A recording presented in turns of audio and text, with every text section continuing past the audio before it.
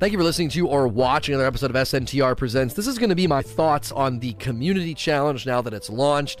I made predictions about it, and I was sadly wrong. If you're listening to this on iTunes, Google Play, Spotify, or watching on YouTube, you could probably catch me live right now, twitch.tv/SayNoToRage. There's a link right below in the information if you want to come out and hang out with us and submit questions and enjoy the talks live.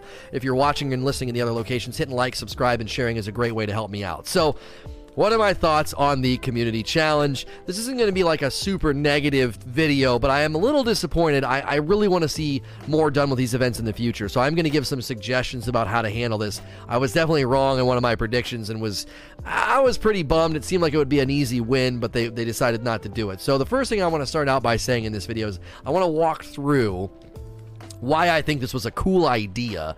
And they did admit this was something kind of thrown together to kind of get us to the launch date since the launch date got pushed back. This wasn't something that was planned long term. They kind of put this together and threw it together. And I think that's fine, and I'm okay with it. This wasn't something that we paid for. This wasn't something that we were all like waiting with bated breath for. They kind of threw it together last minute, okay? So I want to talk about that for a second. I'm going to ask the same question I've been asking for a long time. It's going to be about loot. So the second part of the talk is going to be the same question. And then lastly, I just want to talk about free events in general and how I think they should be landing in the game. Because there's been a lot of free events that they've done that I feel like are missing really simple marks that would take them significantly further. So first, let's just try and talk through why this is a cool idea. Okay, cool idea. I think it's really, really neat to have this giant theme and community challenge and focus and push for all of us to do. I think it's a really, really cool thing to do. We've talked about having things like this where you can kind of track it and watch it, and we talked about that with Faction Rally. So I love the idea. I really, really do. I love the idea. And I think they could do something like this on a regular basis, maybe something monthly. Maybe this could be good testing for the way to do Faction Rally, and it could be something that we could check every day. Maybe we could check it in the game, things like that. I think it could go a long way for something rhythmic that's showing up on a regular basis, like how Iron Banner shows up and how Faction Rally used to show up. So I think it would be nice to see, you know, old content given some purpose, and I think this was a kind of a way to do it. It was like, oh, Escalation Protocol doing these things on Mars, that, you know, the nodes or whatever. It was cool to see them say, hey, let's take old content and let's give it some purpose, you know, beyond just sort of sitting there on the shelf. I've been a big proponent of using old content for different things, and I liked seeing that. I do think an in-game tracker would go a long way. I do like the daily updates, though. Maybe they could do a daily update when you boot up the game. You know, the tweet they sent with that image, it'd be really cool, like when you boot up the game and you end up coming in, that news screen that they use sometimes to update you, to put that there. Also, they could load that image in and just have it somewhere in the tower, like a news board in the tower would also, I think, maybe take moments and cool ideas like this a little bit further than they typically go, and I would love to see maybe more implementation of things like that when they do, you know, a community event like this, when they do a community challenge where we're all trying to do the same thing. Now, next, let's talk about the same question. Even after I sort of say, hey, cool idea, could have gone a bit further, I'm always left asking the same question after events like this. Where is the loot? Why did you not attach some loot incentive to this? Now, in this, I'll give them a little bit of a pass because they said they threw it together. You know, oh, we threw it together as just something fun to do. But I just keep asking that question, where is the loot? Like, how do you not have a slight loot incentive in an event like this? And that people might be like, oh, but the emblem, Lono. Oh, but the menagerie generosity, Lono. I don't know. I just think there's got to be something more direct. There needs to be a more one-to-one connection to the activities and to the loot motivation. Now, my prediction that ended up not coming true, and chat celebrated me being wrong. They loved it, and I gifted 5 subs to the community to basically say, yep, you're wrong. I lost the bet. I was thinking, have the armor drop 2.0.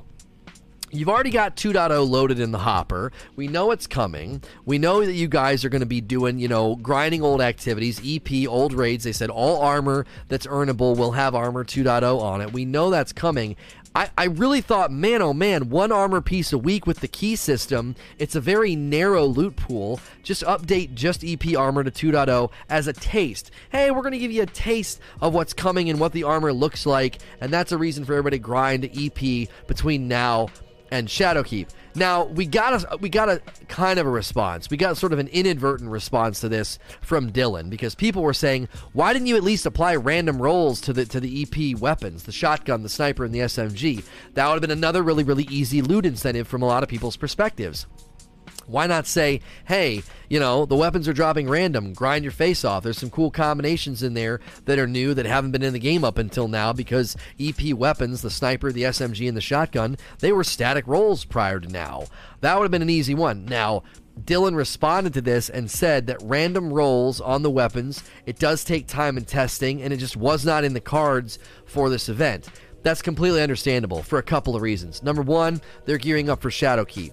Number two, this is a flyby free event. It's not really the focus right now. They're trying to get things ready for Shadowkeep. They're probably trying to get things ready for beyond Shadowkeep with future seasons. They're also gearing up for things that are brand new to the game, like the Battle Pass book that they showed us. Armor 2.0 as a system might still be going through some final test runs, because we're just now a month away from it coming into the game. So they may have about a month left of some quality testing and some polish, and they don't want to cause disruption in the game right now. It might be dangerous to say, hey, we're going to throw this in the game right now. It could have caused problems. A lot of us were really hoping for something, because the wolves prowling or the Vex invading or something like that could have been really fun to set the tone and get us excited about everything coming. I continue to think they're holding on to something. I hope I'm right. I feel like they're holding on to something to drop a little bit closer to Borderlands launch date to get us excited about the weapons or something new with weapons. It doesn't seem like that's going to be happening. We got a lot of things from PAX. You might have already watched my video about none of the vendors are getting refreshed. Kind of concerning, given you're driving us to go chase armor and all these old activities and old loot pools, but the weapons are going to kind of be stuck in time. Maybe some weapons are coming forward. That would be a nice change. So finally, let's just talk about free events, because I feel like we've been here before, and the reason I'm not going to get too upset is this was thrown together last minute. But for future free events that are planned, like Festival of the Lost, The Dawning, Crimson Days, there needs to be a change in how these are implemented and executed upon. First and foremost, I love the idea of taking old content and repurposing it. We had the Verdant Forest. We had the Haunted Forest. Those were good ideas. Those were good implementations of saying, here's something that we don't really use. We're going to use it in this free event. You could do that with Escalation Protocol. But every single time I interacted with something like the Haunted Forest, the Verdant Forest, and now we have the going back to EP for the challenge, I'm always saying the same thing. Where is the loot? There's got to be a loot driver. Even the EAZ could have had a more directional loot drive for people to do something with the EAZ, as that kind of landed in the game here with Solstice of Heroes. There could have been more to it, and then the loot was the armor. But again, you put one or two guns in there with random rolls that kind of look cool. You could do this with almost every event, and I know people are gonna be like, well, Lono, Festival of the Lost had that auto rifle. Yeah, but you just earned it. You just got it from the NPC instead of grinding for it and using random rolls in your favor. Random rolls is an enormous feeding of value to basically any short grind you give us. Any short grind you give us, even if it's just one or two weapons, random rolls gets a lot of mileage out of very, very meager loot offering. Even if you offer us one gun, just one, for a free event. Again, this event's a week long. You couldn't throw one gun in the pool? You know what I'm saying? You couldn't take one gun. Even if they just would have taken the hand cannon, right? You know, the hand cannon, the Ikelos hand cannon?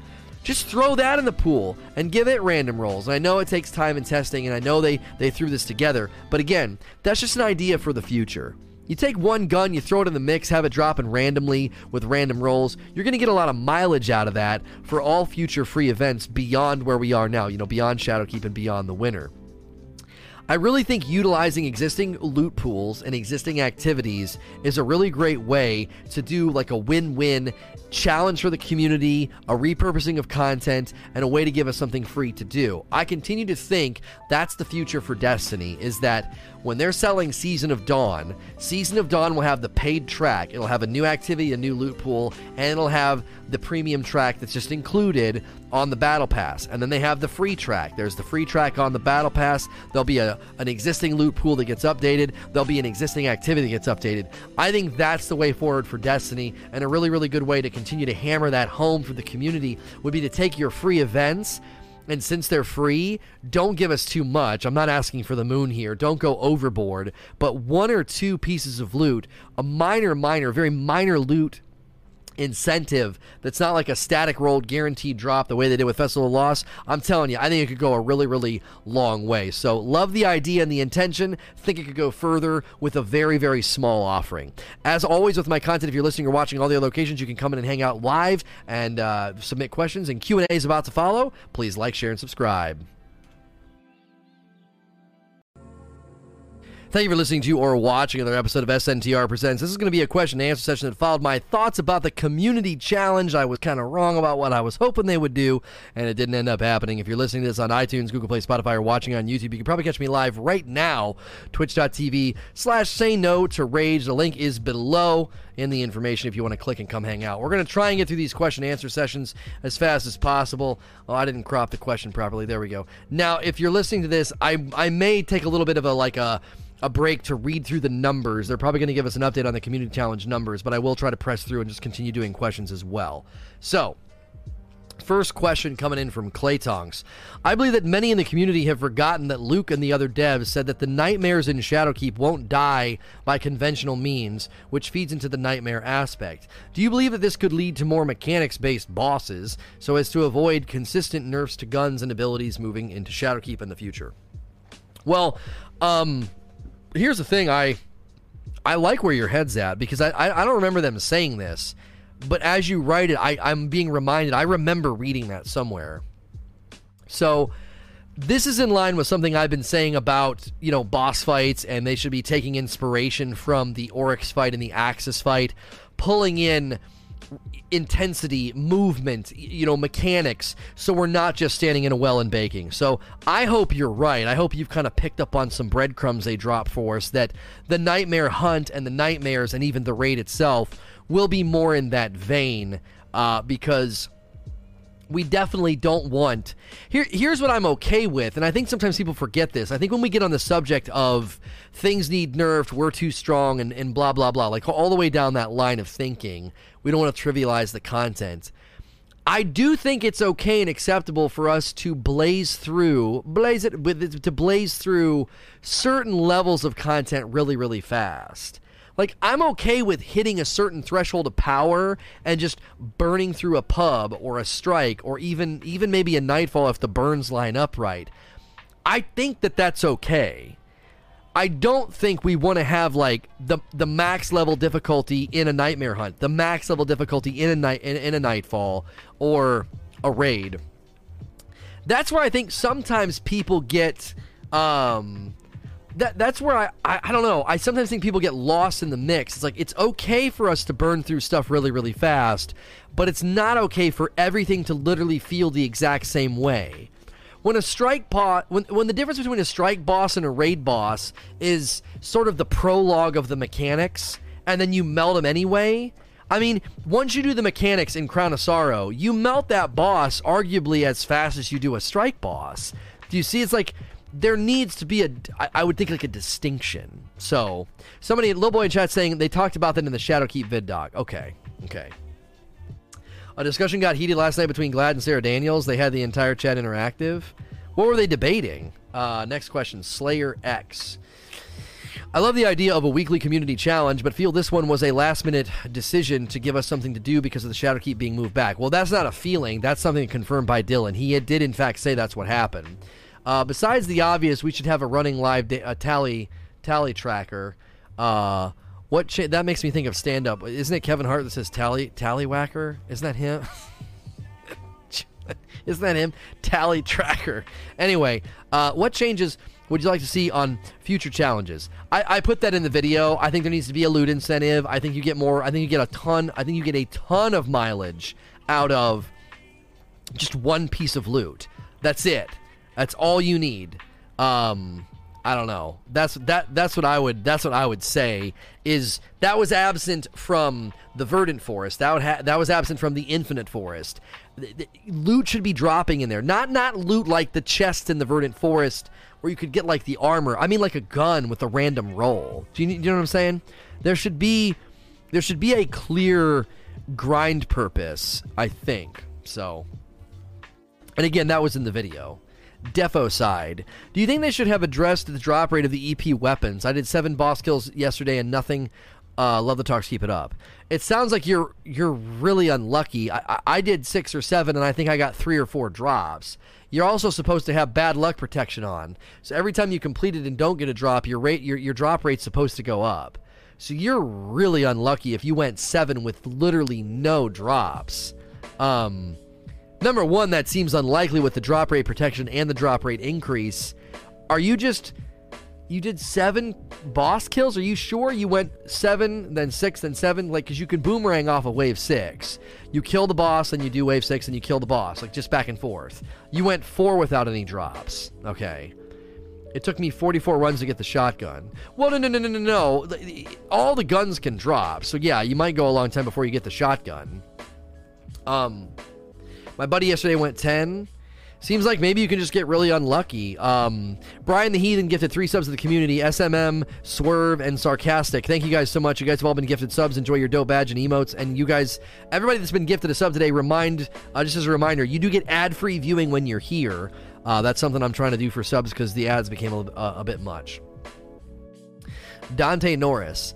I miss a lot of good talks, but glad I could catch this one. I like a lot of the aspects of the challenge, but I wonder if this was a missed opportunity from Bungie to somehow figure out how to get a pre-made 9-man fire team for these types of activities for now in the future. Thoughts? Yeah, well, number one, the 6-man activity of the Menagerie is match-made, so I think you already have your answer in the game. They're already trying to do more of this, and the Vex Offensive, I believe, is a 6-man match-made activity as well. So I think they're already trying to give something as close to that as possible. Luke Smith even indicated in his director's cut that 9-man EP was a blast, and they want to bring back more of that. So this was just a thrown together thing to literally track stats. I mean, they didn't do anything in the game. If we're like, let's just be honest. Let's call a spade a spade. I'm not being mean here. They did nothing in the game. There was nothing. They messed with Reckoning. That's separate from the challenge. Nothing is going on in the game. It's literally them just telling us, we just ran a report, here's our report. It's obviously dressed up with graphics and they added an emblem to it, and they're going to make the Menagerie more generous, but I'm not trying to be mean, but they ruined Menagerie. They ruined Menagerie when they patched it, and slowly making it more generous, I wouldn't exactly call that a reward, you know?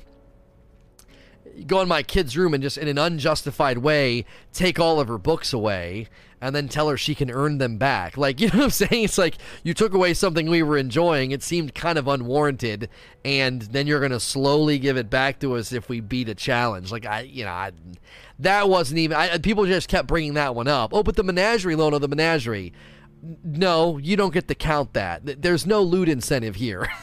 And the loot incentive of the Menagerie is, in some respects, kind of humorous given what they did to Menagerie. And I know people are going to be like, but Lono, didn't you say it needed to be toned down? It was too generous. Listen, if they told me we are either going to completely destroy it as far as like 1 drop per or leave it as is, I would have been like, leave it as is. I was vying for like a middle ground, and they didn't go for middle ground, and all of us just stopped running it. It was a huge bummer. It was a huge bummer. The Matty J. Will we see any love for sidearms? What could they do aside from a damage buff? I'm pretty sure sidearms in the right hands are pretty deadly in PvP. Sidearms have literally no place in PvE. They just don't. The only thing we've thought of in the past is... if I do like a quick double tap, maybe a sidearm could be like a lightning fast pullout that you could giggity, but you could pull the gun out, and if you get something really, really low and you're on a reload cycle, you could get your sidearm out and have that and then you could kill them. So I think in PvE, that's how I would have sidearms function. Sidearms just don't make any sense in PvE, like, ever. If I'm going to close that much space, I'm going to use, like, 1,000 other things that are way better than a sidearm in PvE. Not true, sidearms are pretty bad. I was pretty sure I heard people saying that sidearms were actually pretty strong in the Crucible if you use the right ones and use them in the right way. Like, I don't know. I don't use a sidearm in Crucible, so I'm just sort of quoting. I'm just kind of quoting the people that stop in here and say that. In any case, let's say let me just grant you your premise. Let's say they do need help in the Crucible. You're not going to make them better in PvE. There's just no frickin' way. They can't, I don't know. They can't do enough. Regardless of what you think how strong they are in Crucible is irrelevant to what I'm really talking about. I'm mainly focusing on, man, sidearms, I just don't think they have a place in PvE. They just don't, I don't know. I feel like the emergency, get out the sidearm and finish off the enemy would be their best role in PvE. I would love it. And why? Because then getting a really good roll or a really unique one would be cool. You would get the gun out every once in a while to like finish off a major or something.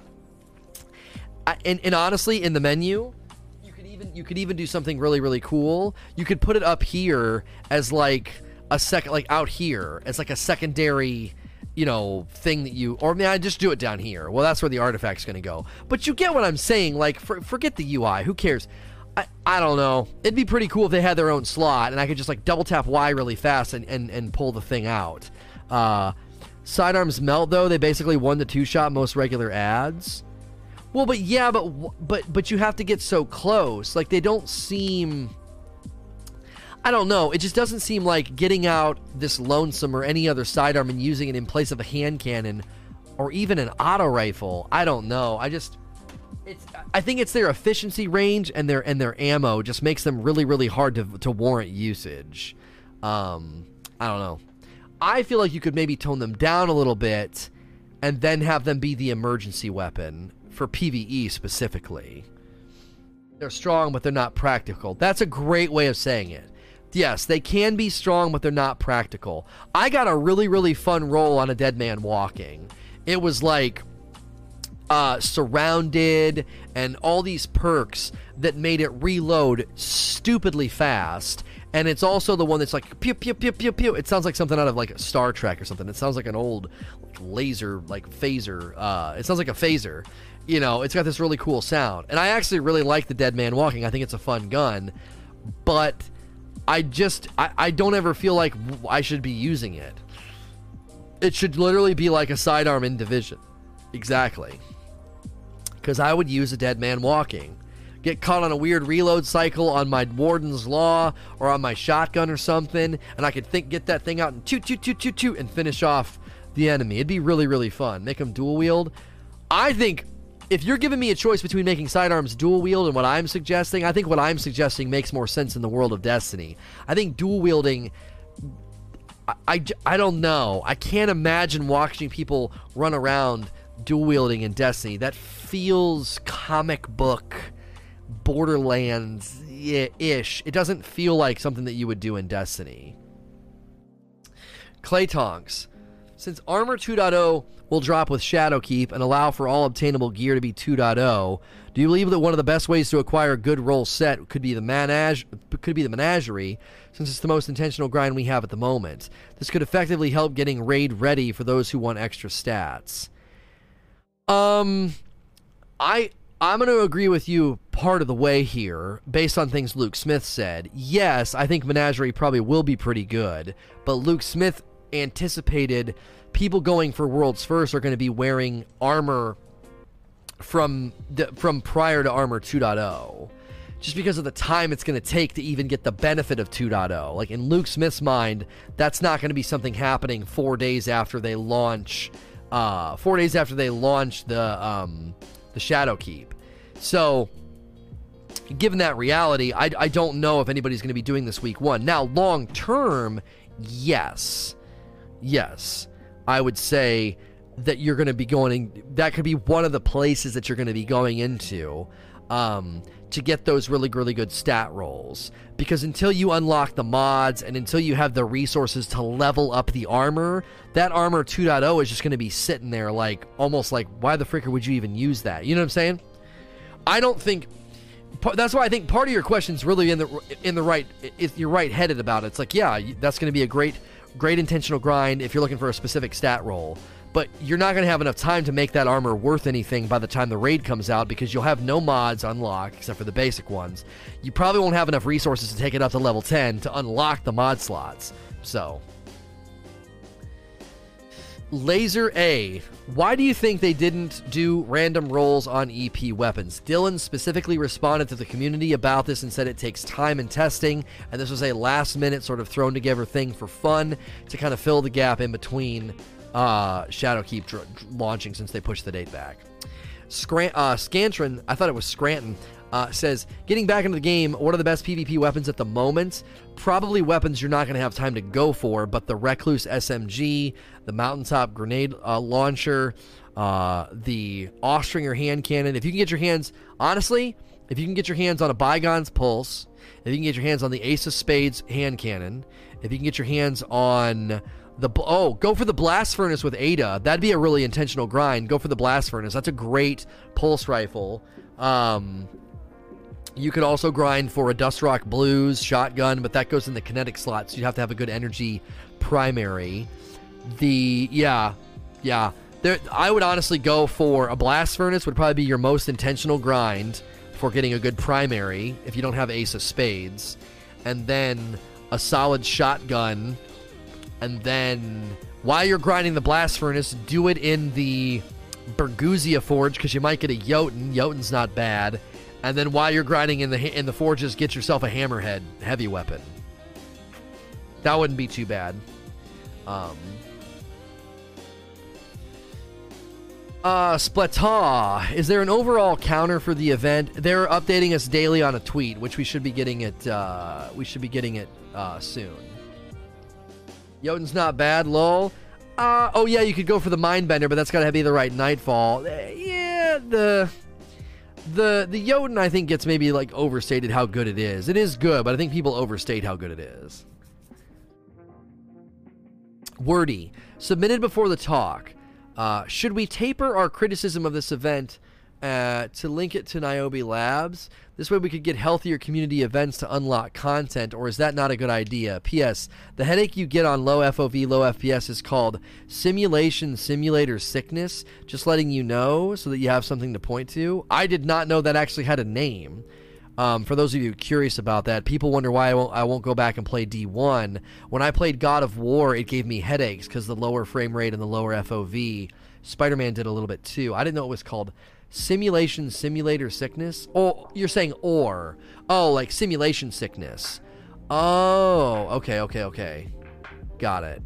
Neat. I didn't know that. Okay, anyway, healthier content is not a good idea. I don't know if I like the idea of having content locked behind us doing something. I do like it and I don't like it, and here's the thing. The way they did it with Niobe Labs was too apparent. And what I mean by this is everyone was kind of sitting waiting, like, when are they going to beat this? When things in the Dreaming City changed because of Last Wish being beaten, nobody knew what was coming. So no one was like sitting around with bated breath, like, oh, when are they going to beat this? It changed. It sets off a chain of events, and it's got this cool theme to it. So if I was in charge, I would say, do it more in the line of that you did it with Last Wish Raid. Don't do it the way that you did it for Niobe Labs. It was almost like we were all waiting for a team to unlock a door, and we're all just standing there waiting for the frickin' door to open. And with Last Wish, it was a pleasant surprise, and it slowly did different things in the Dreaming City over time. So it was like a time-gated trickle of events instead of a... we're all just waiting, please finish, you know. Mick Cheshire, do you think this community event a little could go a long way? I personally see the micro events as something Bungie will pursue in other avenues. A new event to do this every week, perhaps. Yeah, and I'm going to say exactly what I said in the talk. A little does go a long way. One gun with random rolls would have gone a significant long way. All they had to do was say, you know, that we're going to take the one gun that didn't drop in, you know, inside of the Escalation Protocol, the Ikelos hand cannon, and we're going to have that drop with random rolls. That's all they had to do. It's a 180 precision. Like, That might have upset the people with Lunas, maybe. I don't know. But because those were 180 precisions, weren't they? In any case, this dropping with random roll, yeah, this probably could have caused a lot of problem in the Crucible. Anyways, especially on console. They're not 180s anymore, right? So this thing dropping random rolls would have probably caused problems in the Crucible. But still, like, that's what I would have done if I was in charge. I would have been like, hey, this is the one Ikelos weapon that didn't drop in Escalation Protocol. We've thrown it in there, and it can drop with random rolls. Just as a neat thing for you guys to try to get while you're grinding it. Honestly, they could have done this as the reward. If you guys do the challenge this week, next week it could start dropping from Escalation Protocol. Because, like, here's the thing. Having us grind Escalation Protocol for the next 4 or 5 weeks would have been a good call, because we're not going to be doing that when Shadowkeep comes out. So even if they would have done the Armor 2.0, like I said, or random rolls, it really would have helped. I think it would have given us something to do. And again, I accept Dylan's pushback in response of being like, we just didn't have time. That wasn't in the cards. That's totally acceptable. They got bigger fish to fry than testing this weapon. I'm going to push back a little bit too and be like, well, come on, it's one gun. You guys couldn't sort this out.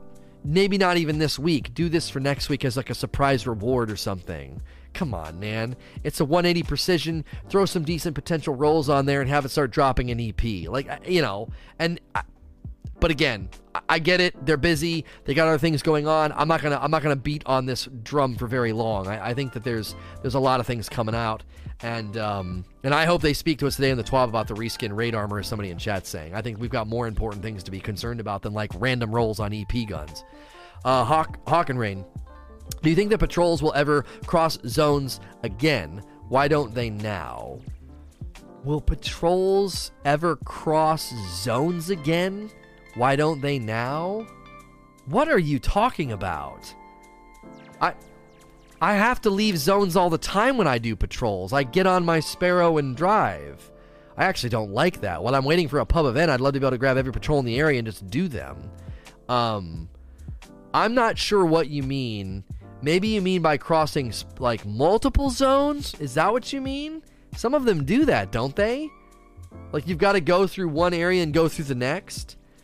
I'm going to the next question. Aaron Tank. Luke Smith is a Scarab Lord in WoW, which is a title earned through a large-scale community quest.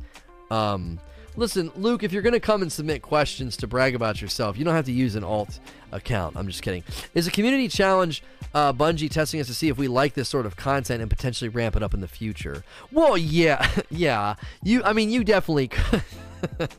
You definitely could do something like this. I think here's the dilemma, I think, with Destiny, and this is why I think this event's going to fall a little bit flat for a lot of the community. There has to be like an incremental carrot along the way. So imagine what we're chasing is like way out in the distance. I think it's really, really difficult for that to come to pull that into the present and care about it, especially when it's just an emblem. If they gave everybody a weapon, even that would have been cool, right? They could have been cooking up a curate. Man, oh man, come on. Random rolls need tested. Okay, they could have cooked up a curated roll on this gun specifically here to make it better than it is, and then they could have been like, if everybody gets it done, you're going to get an emblem and you're going to get the Ikelos hand cannon with a new curated roll. You know what I mean? Like, even that would have been more motivating. Loot is a very, very strong motivation for the community, and if you don't leverage it, I worry about events like this just kind of being like, oh yeah, we did that before, Bungie. Who the frick cares? We don't want to grind that for an emblem. You know what I mean? Now, maybe I'm being a negative Nancy, and maybe the community is really rallying around this and they love it, and they're like, oh, it's so cool to see the number go up. Here's why I don't think people are really thinking that, okay? The primary audience that's really, really paying attention to it and paying attention to the tweets are the people who hang out on Twitter and YouTube and Twitch and Reddit and the forums. And I tend to think that those people are not the casual, easy-to-please gamers. I think they're more along the lines of like, we really could have used a gun here. And I think that feedback has been consistent, and that's why Dylan finally kind of responded and said something. It seemed like there was very consistent feedback about how this was kind of a disappointing event, and I think people are also being understanding. I don't know. I feel like the community's handling it well. We're like, oh, we get it. You know, you guys kind of did this last minute. That's fine. But, you know, next time do something. If you're going to do another one of these at the end of Shadowkeep season, if at the end of Season of the Undying, you're going to do another one of these contests or community challenges, you gotta do more, and I think they know that. I don't think Bungie's in the dark. I appreciated Dylan responding. That means that they're very well aware that they could have gone further with this event. So, loot's a strong incentive in a looter shooter.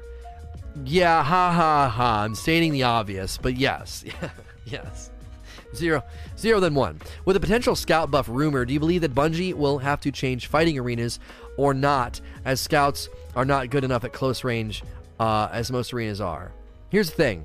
You can make a scout unbelievably strong right now, like that. I could go into a Nightfall and be like, do. Oh, this is really strong. I'm not going to use it. It's not variable. I might have to eat crow here, and they make them amazing, and I start using them.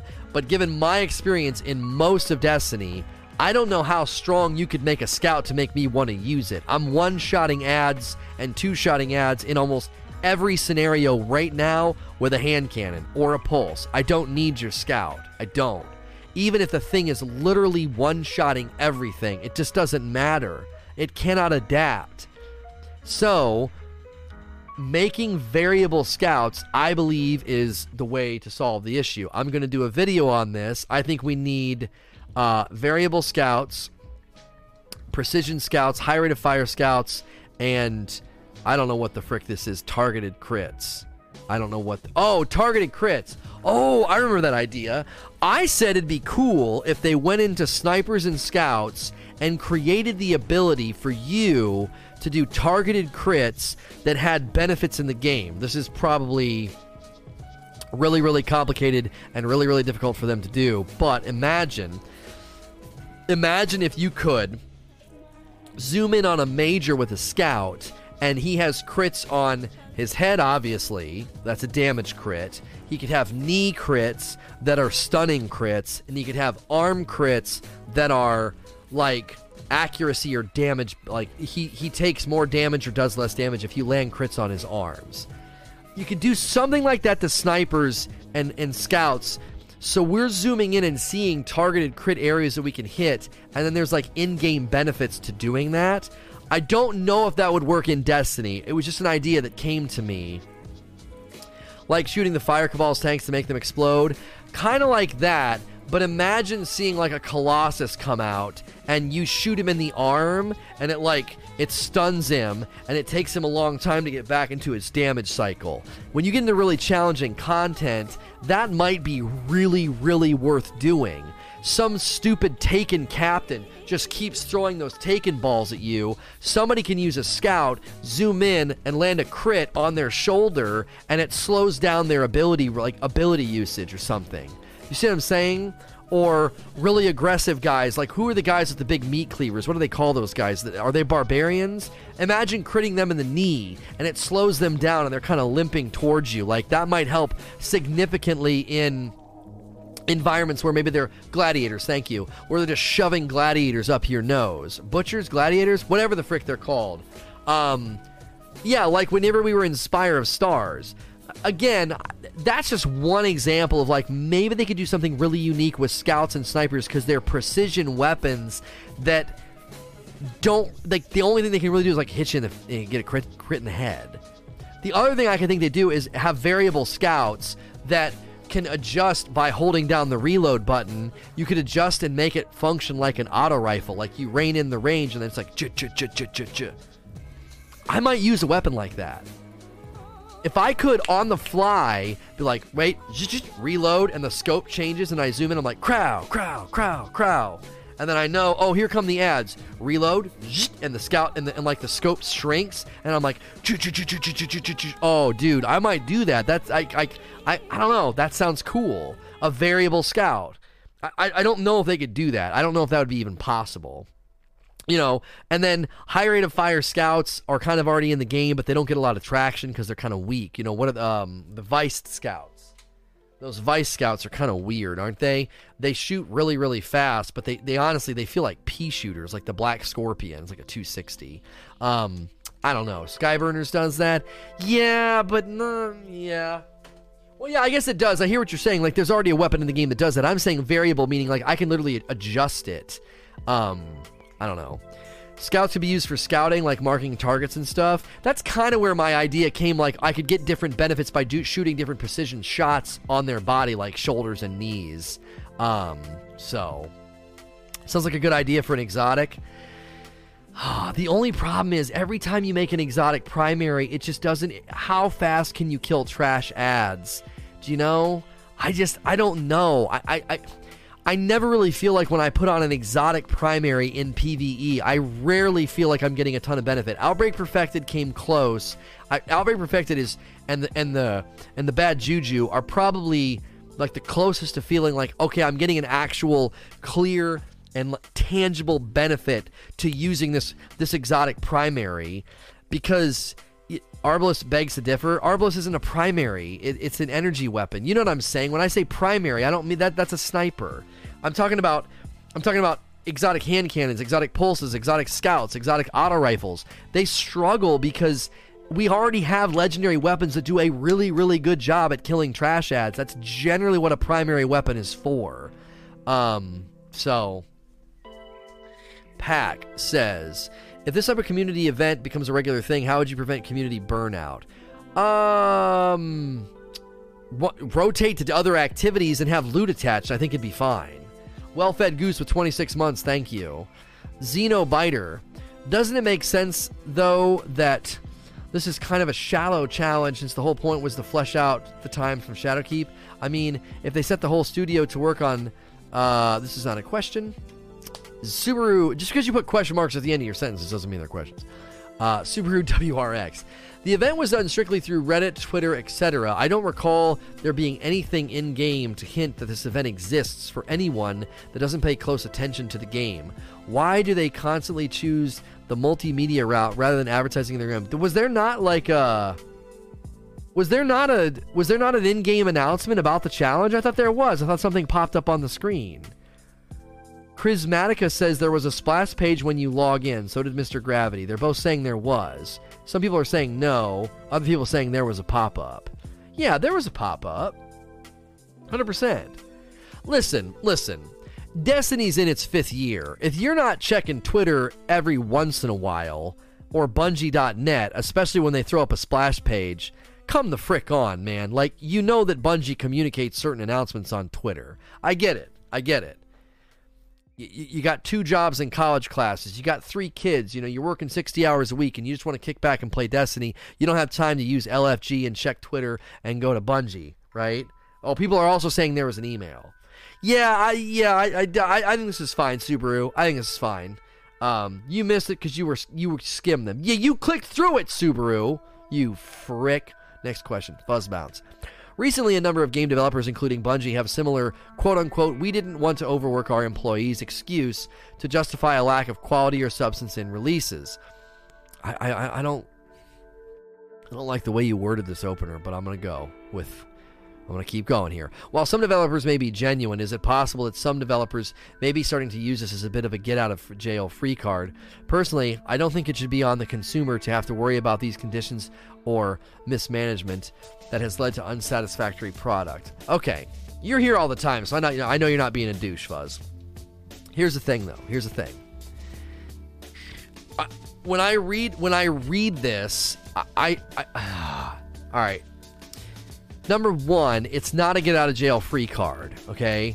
The general consensus from communities in the gaming culture right now is that when companies come out and say, we're not, updates we're going to push an update back, or we're going to delay something, or we want things to be better, or whatever, there's always going to be those people that take them to task and say, oh, give me a break, this is BS, or they had death threats at Hello Games when they delayed No Man's Sky, and on down the way. So I don't know if this is as clean as a process as you're making it. I don't think that these companies are coming out and saying this, and everyone's like, oh, it's fine. We didn't realize. go ahead and take your time. I really don't think that it's coming across that way. I really don't think that they're getting out of jail for free, as you're saying it. Now, given that reality, I'm going to jump to the next part of your question then and say, are they starting to use this, are they going to use this and not be genuine, right? There's kind of two parts to your question. There's like this built-in assumption that it's an excuse to justify lack of quality and it gets them out of jail. Are people going to start doing this now as like a we know we can say this and get away with it kind of a thing? I don't think so. I think what Luke Smith is doing and the messaging we're getting from Bungie in general, I think is unprecedented, and a lot of companies are scared to do it. Number one, it can sound like it's an excuse. Number two, as you're saying, consumers generally don't give a frick. They don't care. They just want their burger in 60 seconds. They just want their game right the frick now. Like, they don't care. And to your point, and we touched on this on the Rageless Roundtable, it's not generally something that consumers should be concerned about. Like, is it hard? Okay, you've advertised your product. I'm buying your product. Like, you got me. I like your stuff. I don't really care if it's hard. Now, I think people should care about ethics and how people are treated and human flourishing and the well-being of employees. If you don't care about that and you stomp your feet, well, then politely frick off. Like, I don't think we should be treating people with ill regard to their well-being and their flourishing because we want to play video games. Like, grow the frick up. Like, imagine the shoe being on the other foot and you working for a company, and let's say your company just makes cookies and they're in such high demand and everybody's demanding that they want them. It's like in the Willy Wonka movie when everybody's buying the Wonka bars and like the demand is insane. Imagine working for that company and being made to work double time, overtime, no lunch breaks, and it's unhealthy and it's damaging to your health and it's damaging to your well-being and your sleep schedules, but these people want the cookies. Like, imagine that being done to you. I don't think that you would say, well, the customer has every right to demand a good product and, we've got to deliver it. No, you'd say, this is unethical. You're treating me like I'm like a machine or something. So, I don't think that we're ever going to get to a place where companies can just come out and say, yeah, guys, sorry, we had to delay the DLC. We don't want to overwork our employees. And they'll be like, oh, that's great. That's fine. And then it becomes like this overused excuse. Nightlight says, I agree. If you want a quality product, then you need to be understanding of the thousands of collective hours that go into making these games great. Right. Like, so I do think that we should be concerned as people about other people, but as a consumer, I also think it's okay to say, if you're going to promise us something and market it, you need to deliver on that as a company. I think those two statements can coexist. Like, I don't want you to kill your employees so I can have a great video game that in 2 years I'm not even touching the content those poor people worked on, right? I think I can say, give me a good product because that's what you're promising me, but at the same time, for the love of frick, treat your employees well. Like, I've said that before. People get all bent out of shape about Bungie's Christmas break, and I'm like, you know what I want? I want Bungie employees to be happy and well rested so that when they come into work, they're in a good mood. And they're working and they're enjoying their life, and that's probably going to bleed over into the game. I don't want some water from a stone video game where they're like just squeezing the crap out of their bandwidth and their employees to give us like, here you go, here's a mechanical, no passion, no love product. We're like, yay, thank you, you hit the deadline. Like we're some kind of weird demanding CEO or something. I don't know. People get upset about the Christmas break. Oh yeah, people, you should fix your game. What do you mean? What do you mean people aren't working for like a month or whatever? You should fix your freaking game, Bungie. Oh yeah. So, next question. Digital Concepts. If an emblem is something they can get into this event quickly, why not create a few tiered emblems, which get cooler and more rare the more you participate in the challenge? Common emblems that everyone gets are totally devalued in my opinion. Even the smallest incentive would have been enough to participate more. Yeah, but you would have needed an in-game tracker. I like where your head's at, though, because it could have been retroactive. Like, right now, you can see my emblem is tracking, what is that? 21 out of 24 triumphs. Okay. Once I get the emblem, if it said 20, let's imagine it was 50 escalation protocol waves, bosses. And I would get the emblem, and it would say 50 out of 50, which then would allow me to go into the emblem and, like, click on it. I don't know if I have any that I can do that with. Here we go. I could click on it and then come in here and have different versions of it unlocked. So the challenges update is up. Okay, let me check it out. Can somebody put a link in chat, and then it'll be kind of in the screen here. Well, I guess I could pull it up. I can alt-tab. I'm going to alt-tab and pull it up, so people watching the video are going to be able to see it. I'll have to scroll down and find who tweeted it. Here it is. So we have gotten 100% of the top 2. So EP and the nodes are done. Out of the 150,000 on Nokris, we've got 60,000.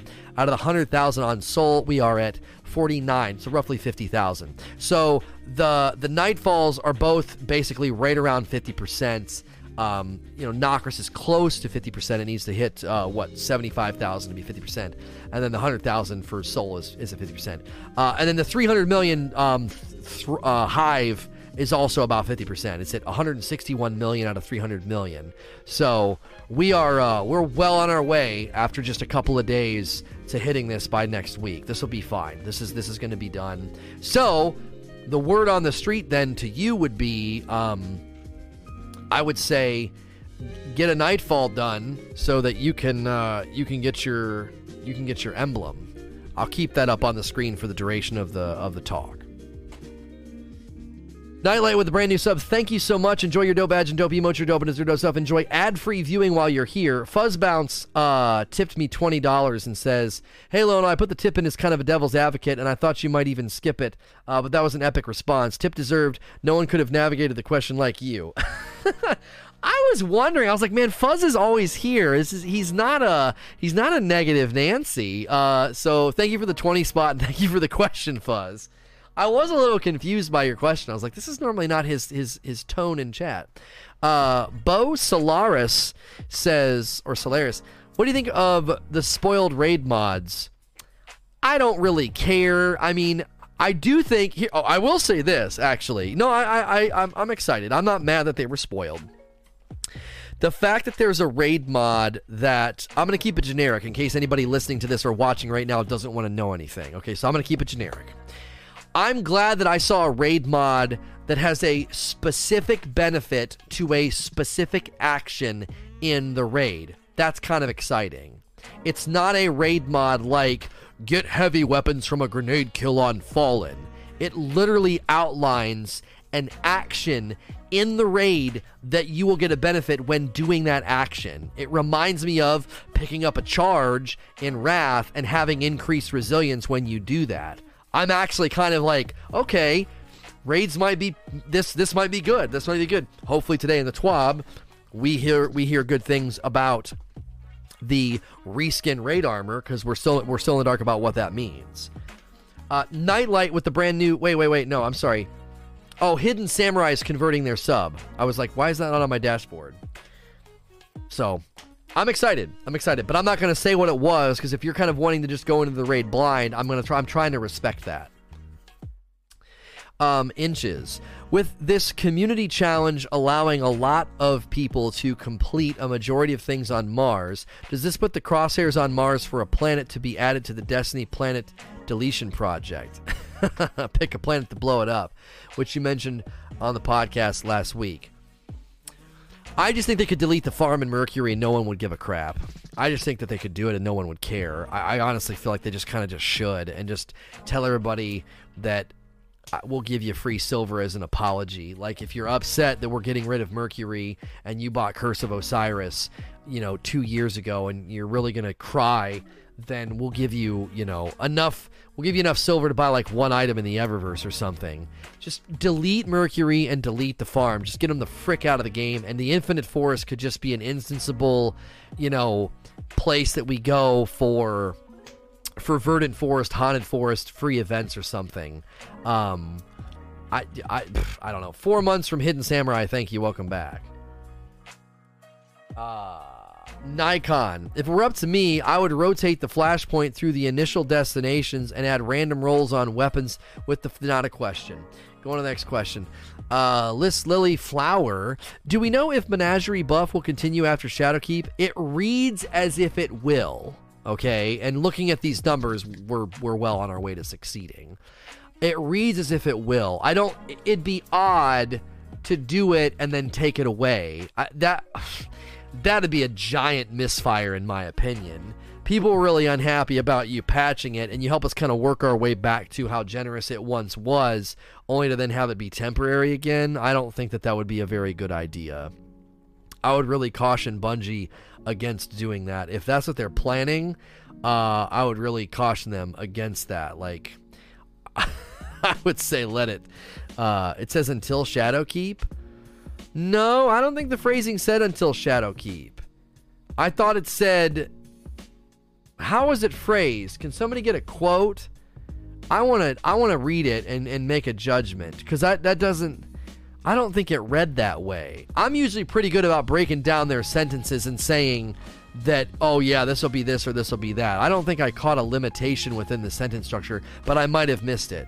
So if I can get a direct quote in chat, I'll read it, and then we'll make a judgment after that, because I don't want to speak right now. I don't remember end of the season. Yeah, but I thought the antecedent of end of the season. Okay, here we go. Starting when the goals are met, players will be guaranteed 2 rewards when slotting their runes and opening the chest, and an additional reward will be added each Friday for the remainder of the season. Yeah, so an additional reward will be added. That's the antecedent for the remainder of the season, meaning that they're not going to be adding reward infinitely. Don't you see how I'm reading it? Maybe I'm wrong in my reading of it, but the sentence structure there for the remainder of the season, it's talking about how there's an additional reward being added, right? I don't know. It is worded strangely, because it's like, it seems like this is going to be an increasing reward structure that you can only get this, and then at the end of the season, we're not going to be adding anymore, and it should just stay? I don't know. Sounds like the rewards are being added until the season ends, but the rewards are staying. Grammar-wise, you're 100% right. That's my read of it. Maybe they could comment and say, were you just saying until the end of the season so that we kind of understood you're not going to be infinitely adding rewards for forever? Or once the season's over, are we going back to just getting 1 reward every time? It would be nice... it would be nice to know what exactly the meaning there is. Evil the Waffler, a little off topic, but my friend plays D2 casually and he bought all the DLC. He was disappointed in the season pass because the story was not up front, such as cutscenes like it has in the past, which makes him not want to buy the next season pass. What are your thoughts on this? Might it be a problem for Bungie if they don't tell us the story more casually and not just through lore cards?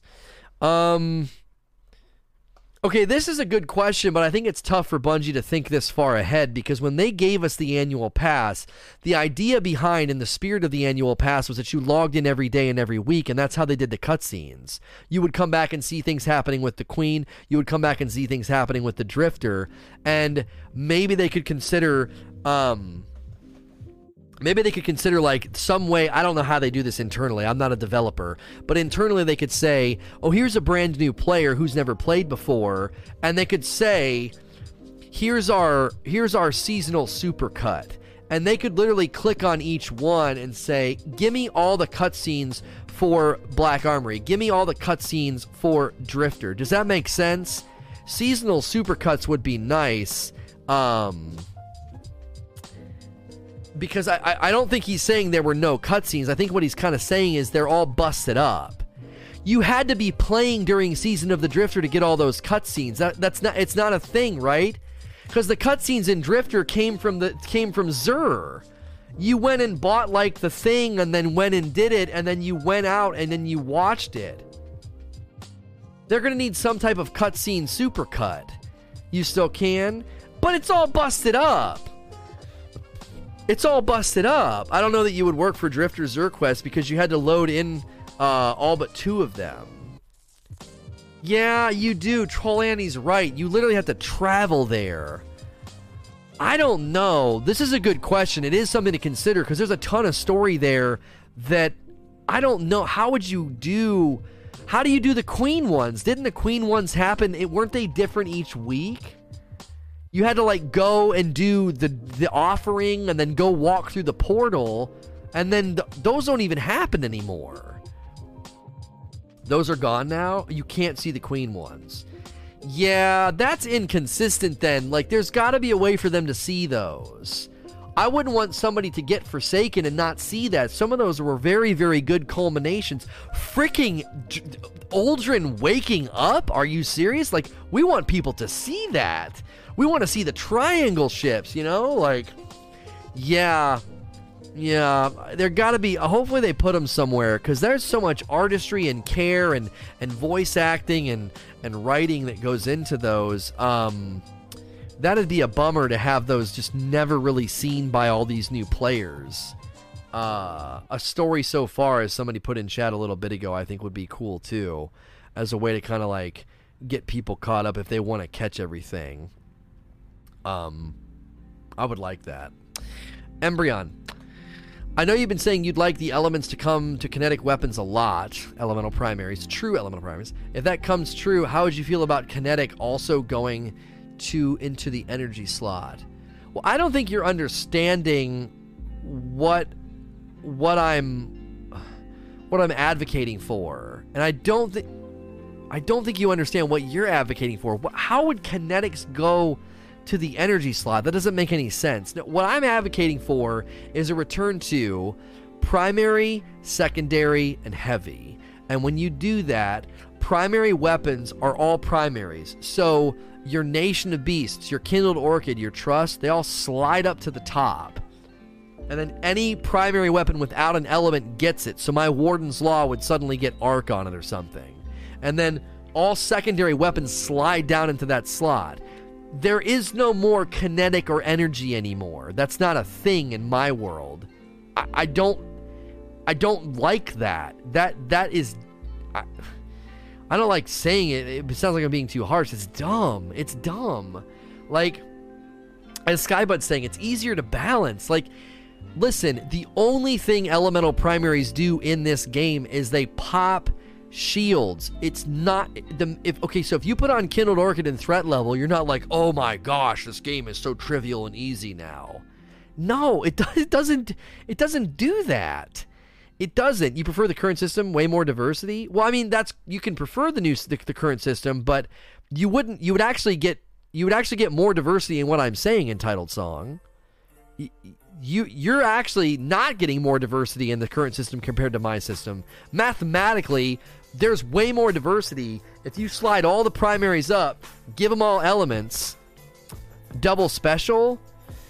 I always forget about double special and double frick. You'd have to be able to move around independent. Yeah, I always forget about double primary, and I always forget about double special. Dang it, my bad. I forget that people run that because I hate it so much I never run it.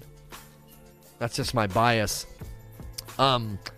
Yeah. So, yeah, you'd have to still let people do that. The burns were the reason why elemental primaries were so powerful in Destiny 1. Well, and one of the reasons they took them away was they said that that's all anybody used, because you could only get elemental primaries in the endgame stuff, and they were like, well, that's all anybody uses. Nobody uses regular primaries. So they took them away. I don't know. I don't see the need for double primary. Well, here's something to consider, Skybud. So I'm going to take up for my friends in chat that are disagreeing with me and saying they like to run double primary, because I hate it. But I'm going to take up for them, and I'm going to defend them. With the new Armor 2.0 system, you have a lot more control over the flow of ammo, and when they showed us it in action, she ran double energy weapons, and green bricks were everywhere, and she got more from the bricks. Her ammo finder was working, and the little ammo bricks were glowing.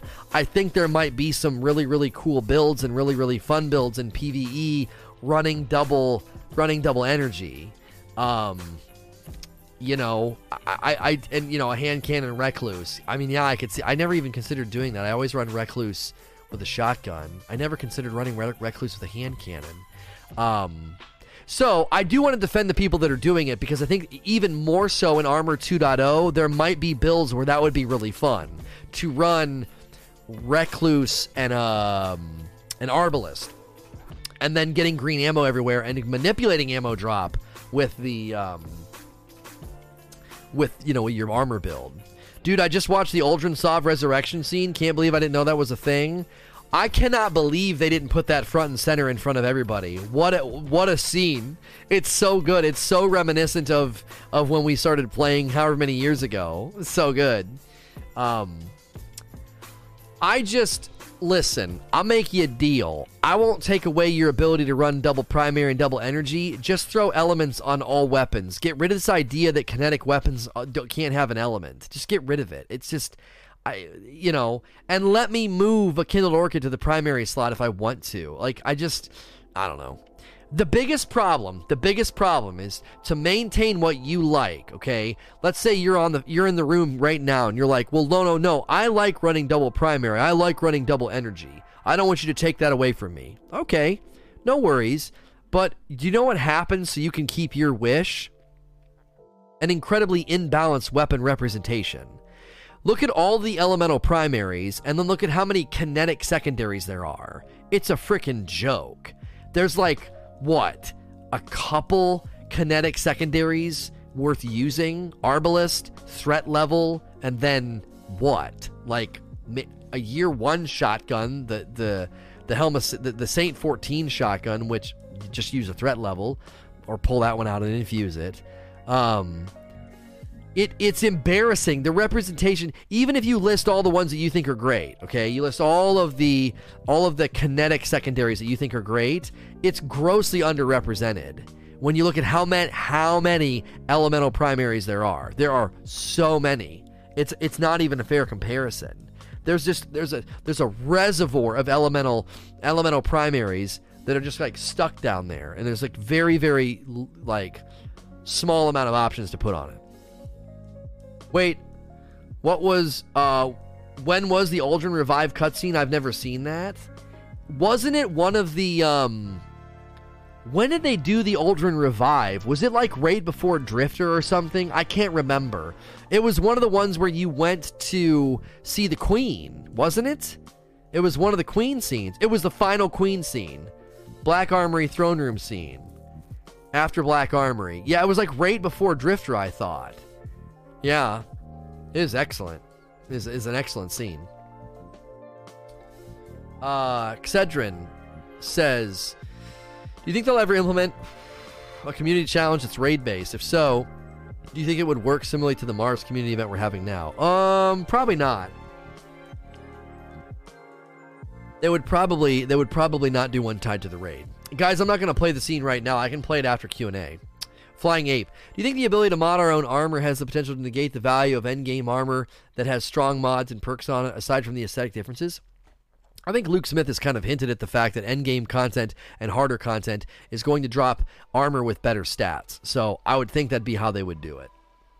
Brock Kelly, you seemed to like the idea of the wolves prowling or other injections of new enemies and activities in old places before expansions. Do you like those kinds of things more than community challenges? It seems we usually get one or the other. Oh, I would definitely go with the prowling wolves over what we're doing now.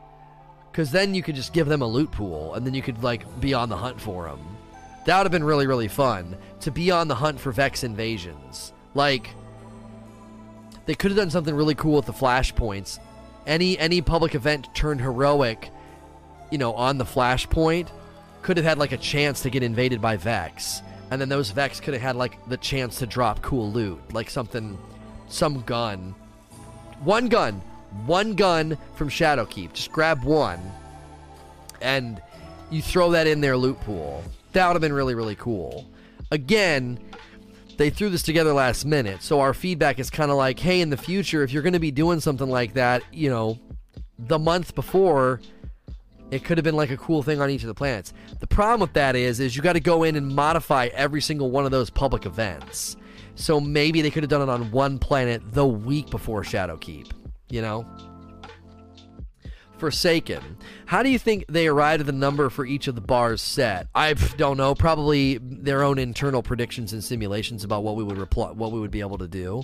Hey, Lona, do you think Bungie can implement a Nightfall scorecard system into the endgame content so the tougher we make the activity, the more rewarding it is? By the way, love the streams. Keep it up. Thank you. I got good news for you. They're adding difficulty spectrum to Nightfalls. The actual challenge card, as far as we know it, is probably going away. You're going to be able to do Adept, Hero, and Legend. My initial thought would be that when you go all the way up to Legend 950, armor drops that have better stats, resources that are required and needed for endgame pursuits and endgame things like Armor 2.0 would probably also be dropping. So you will get better rewards by doing the harder difficulty. Just June says, when the community challenge is completed, how are the rewards in Menagerie going to work? To my understanding, we are getting 5 drops on the final Friday before Shadowkeep drops. Is that correct? Yeah, I don't know if it's going to let you just... Is it going to drop 5 of the thing? Like, the way that it's worded, are they going to literally say, oh, you put in the thing for Austringer, here's 5 Austringers? Or are they going to basically let us do it 5 times? I don't know how they're going to do it. Are there going to be 5 chests?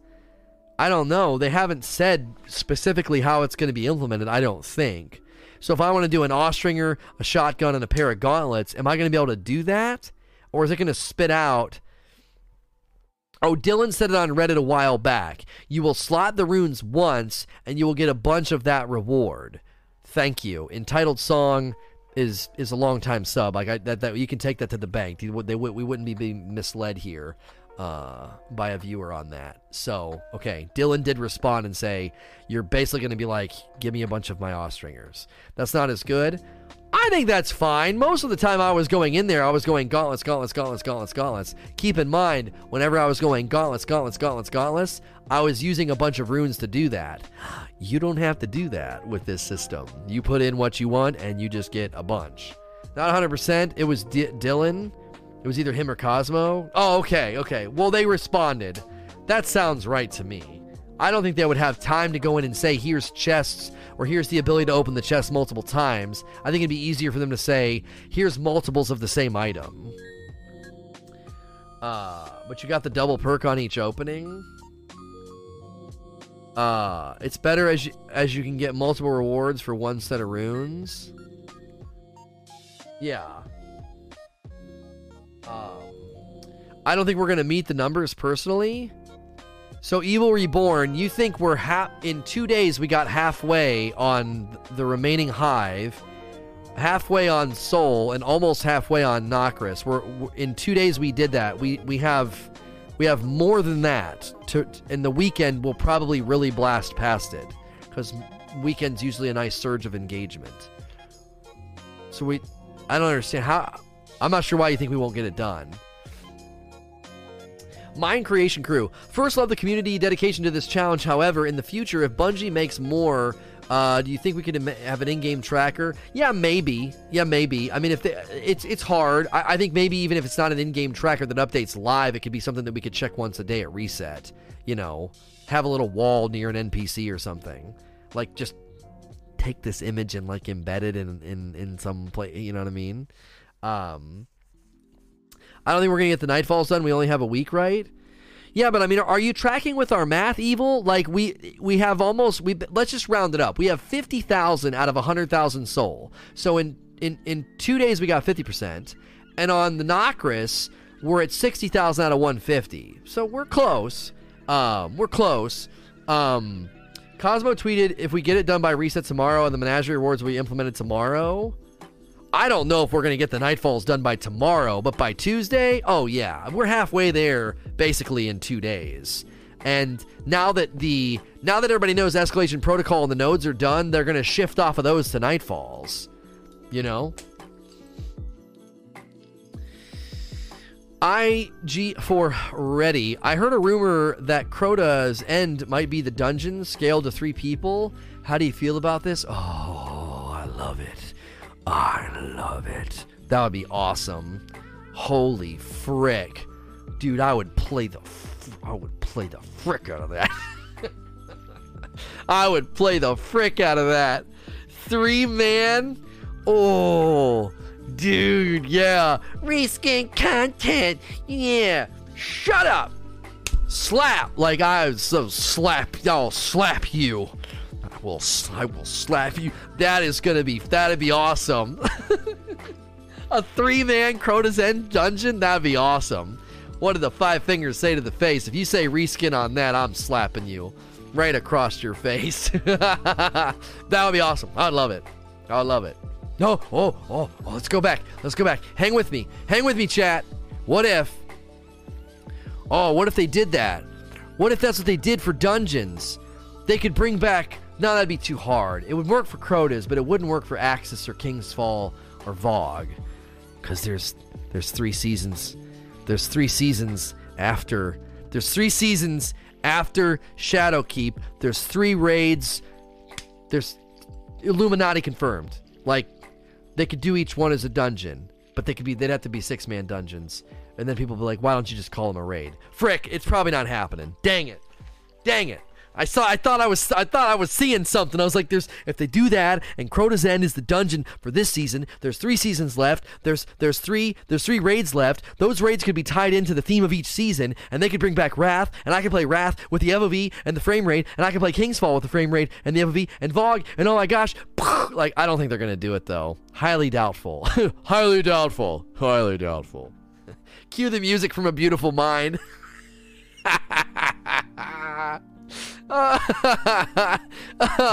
We're having fun today. Jera Selig says, do you prefer D1 PvP over D2? Yeah, I liked D1 PvP more than D2. I wasn't a big fan. I'm not a big fan of either, but D1 PvP was pretty good. For me, I liked it. I liked playing trials with people, and I liked Hawksaw, and I don't know. I remember enjoying playing trials with some different streamers and stuff. It was a fun time. I remember playing with Grenader Jake and some other people that are now, at the time I didn't know they were going to become. Anyway, Ashen Hollow, with the nerf of To Whisper and the death of Lunafactions and Rally, should the box breathing nerf be reverted? At least on Scouts, yeah. Anyway, at least on Scouts, yeah. Box breathing on snipers probably too. Yeah. KRK03. Do you think they will add another subclass to D2? They added a new one year 2 and D1 year 2. But I don't think so. Those would be front and center. They made finishing moves front and center for combat changes. They would be talking about that. They'd be talking about that. Yeah, I know Jake's coming back. We knew Jake was coming back for Shadowkeep when he took his break. He said that. So, yeah. I think he's coming back a little bit early, though, isn't he? Now, I think it was a plan to come back in September, and then they pushed back Shadowkeep. So I think he's just standing by his original return date. Yeah. I thought it was free. Do you feel that this challenge is false urgency like the Solstice armor? After all, the armor 2.0 will be easily attainable. I use false urgency another way than you're using it. I usually use false urgency in challenges where we feel rushed and we're not really rushed and we can slow down. I wouldn't use false urgency for Solstice armor. I mean, I can see how you're using it. It's not really needed. We're gonna get armor 2.0, blah blah blah. This challenge doesn't feel that way because it's for an emblem that you can't get any other way. Flying Man goes, are you worried about them drastically increasing the requirements for future community challenges based on how quickly this one was completed? No, because I think that it's meant to be fun. It's not meant to be like us, like we're all like wiping sweat from our brow on Tuesday morning. Like, do you think we did it? I don't know. I pulled like 6 all-nighters. Like, it's meant to be fun. I don't want them to go crazy. And I don't think they will. I don't think they'll be like, well, next time you guys really knocked it out of the park. 300 million Hive. How about 999 million Hive? Like, I don't think they're gonna do that. It's just meant to be fun. Hoey. What? Do you think they should have random rolled the EP weapons? Yep, and they said that they wish they could have. It wasn't in the cards. Lil Boy, what do you think they are going to do with scout rifles there, and where will pulse rifles land in the meta after the scout buff? I don't know, man. It's really dangerous. If you make scouts really, really strong in Crucible, you're gonna lead. Like, can you imagine?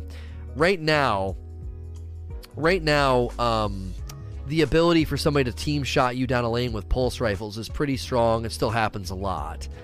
And if you suddenly empower people to do that with scouts, that I think the only real reason it wouldn't happen that much is because scouts are more precision oriented and pulse rifles are a little more like they're a little bit more hand holding, and that's why people call them dad rifles. And I don't like the dad rifle thing, but whatever. I don't think scouts will ever be as low entry as a pulse. So even if you tried to bring back the MITA meta, there's no trials. So I think like most people would probably end up just sticking to pulses because they're so good.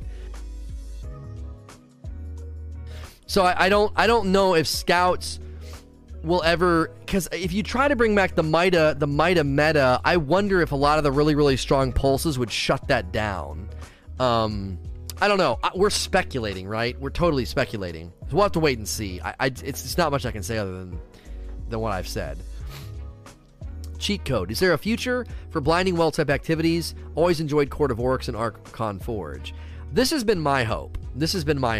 Because we have, at this moment, we have Blind Well, Escalation Protocol, the Black Armory Forges, we have Reckoning, and the Menagerie. Well, let's take Menagerie off the table because that's pretty big and it's 6-man. It's match made. I guess Blind Well is unique too because it's in like a public space and like anybody can stroll in and do it. Here's my hope. I would hope they would use the winter, spring, and summer seasons to say we're gonna for free. This would be totally for free. We're going to repurpose Escalation Protocol and allow you to instance into it and set the difficulty and grind for new stuff. They reskin everything. It's a reskin. It's free. Shut the frick up. Now they would do the same thing with Blind Well. And this is how you can leave Escalation Protocol and Blind Well as they exist right now. If you want to go run regular EP or regular Blind Well, you can. But if you're instancing into the new versions, it's kind of protecting the old versions. Does that make sense? If for whatever reason somebody wants to run classic EP or classic Blind Well, they can. They just strut into the room and do it with their friends or with whoever's in the area. But if you're instancing in, so in the winter they could do that with EP, and in the spring they could do that with like Blind Well, and maybe in the summer they could do it with the Forges or Reckoning or something. And if you do it for free, this is why I keep saying, like, if there's two lanes, we're going to update this pool and this activity for free, but then we're also going to have the cooler track on the season pass and the new activity for the $10. We're still getting a very full season. Half of it's a reskin for free and half of it's new and it costs money. I don't know. I just have a sense that could be something they could do, and I'm hoping they do it, because my pushback would be, isn't that a lot for them to do? They're on lower bandwidth, Lono. EP already exists. Create a way to matchmake into it. Test the weapons. Add random rolls. And then, I don't know, armor ornaments for the armor. So I can apply that as a universal armor ornament, and it looks like something cool from EP or something. Gonzo Gorilla, thank you so much for the brand new sub. Enjoy your dope badge and emotes, your dope and deserve dope stuff. Enjoy ad-free viewing of the channel. If you guys sub here, you do get ad-free viewing. I know ads got kind of rough and still are kind of rough. It's kind of a way around it. So I think there is a potential future for Blind Well type activities if Bungie is thinking along the same wavelength as me. Because, look, you can almost see their boardroom meetings about this. Man, it'd be great if we could repurpose these old activities. It wouldn't take as much time. It wouldn't take as much bandwidth developmentally. They're good activities. People like them. And we could update the loot pools. And then somebody in the room is going to say, yeah, but you can't charge money for that. You can't charge money to repurpose and reskin existing content, especially content you gave people for really, really free and for really, really cheap at the beginning of Shadowkeep. You give everybody that stuff for free and for dirt cheap, and then you repurpose it, reskin it, and charge for it. That's not going to fly. But if it's a part of that 2-track mentality, free track, premium track, and it keeps the world full and alive, I think the ROI, the return of investment on doing that work and giving it to us for free would be you're keeping way more people in the game, and they're all more likely to spend the $10 because while they're in the game and playing, they keep checking their season battle pass and they're getting the free stuff but not the premium stuff. They're constantly tempted to spend the $10 and buy the winter season. So from a marketing standpoint, it could be justifiable to repurpose old content and old loot pools for free, because eventually people are going to say, I want to do that new activity and I'd like to get all this stuff on the battle pass that I'm not presently getting. So that would be, and then nobody could criticize them for reskins, because if you're like, dude, shut up, it's free, you're not paying for it, like G-Mini Christmas, it's just a way for them to update the game world. Little Boy says, do you think Bungie will make the old tower the main hub at some point? I don't know if we're ever going to get the old tower and rebuild. I don't know. Dawnglaive, do you think there will be any secrets in Shadowkeep similar to Shattered Throne? I mean, it's possible. A-Tides, how do you feel about the argument with PAX showing things unintentionally early when on one day of Shadowkeep most of it will be data mined and they will be seen in game?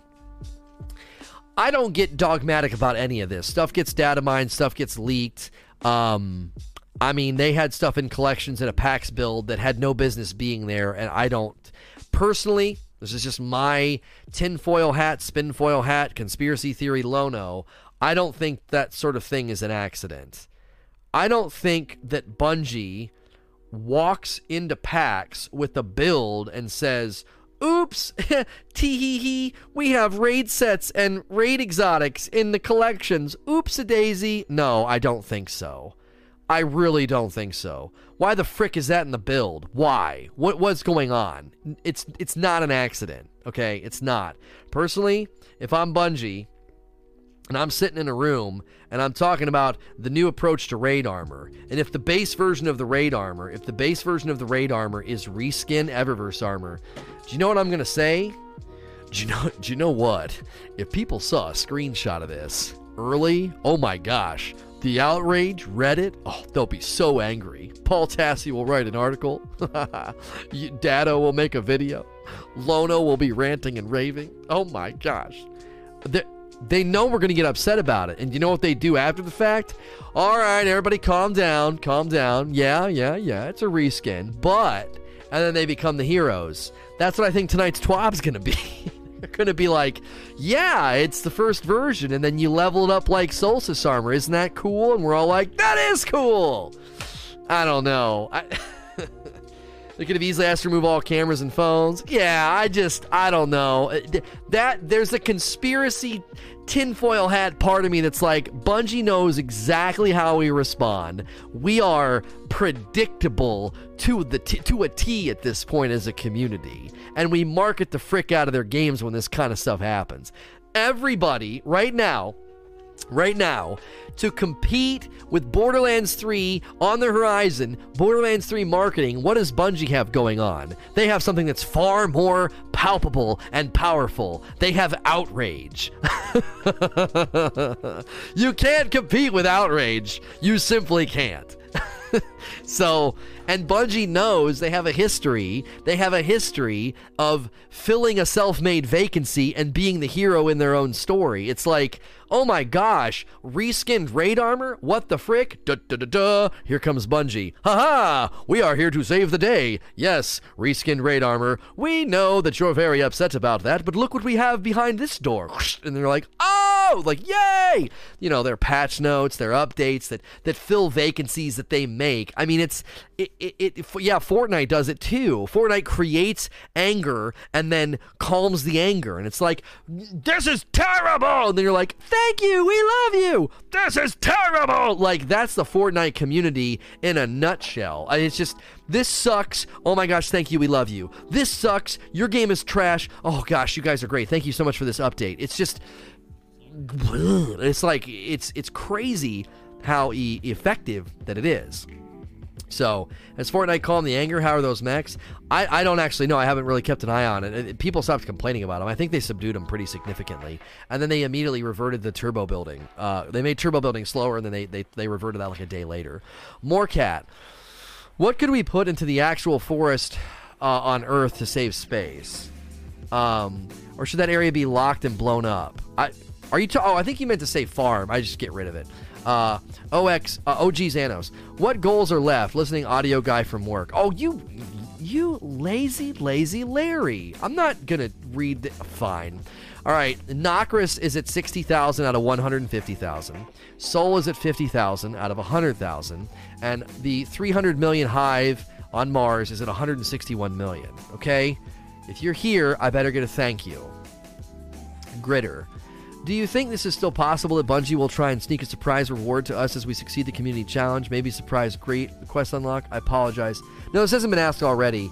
Yeah, I could see them doing this. I could see them doing something. I wouldn't put a lot of stock in it though. I wouldn't put a lot of stock in it. I bet you that they're gonna thank you. You're welcome.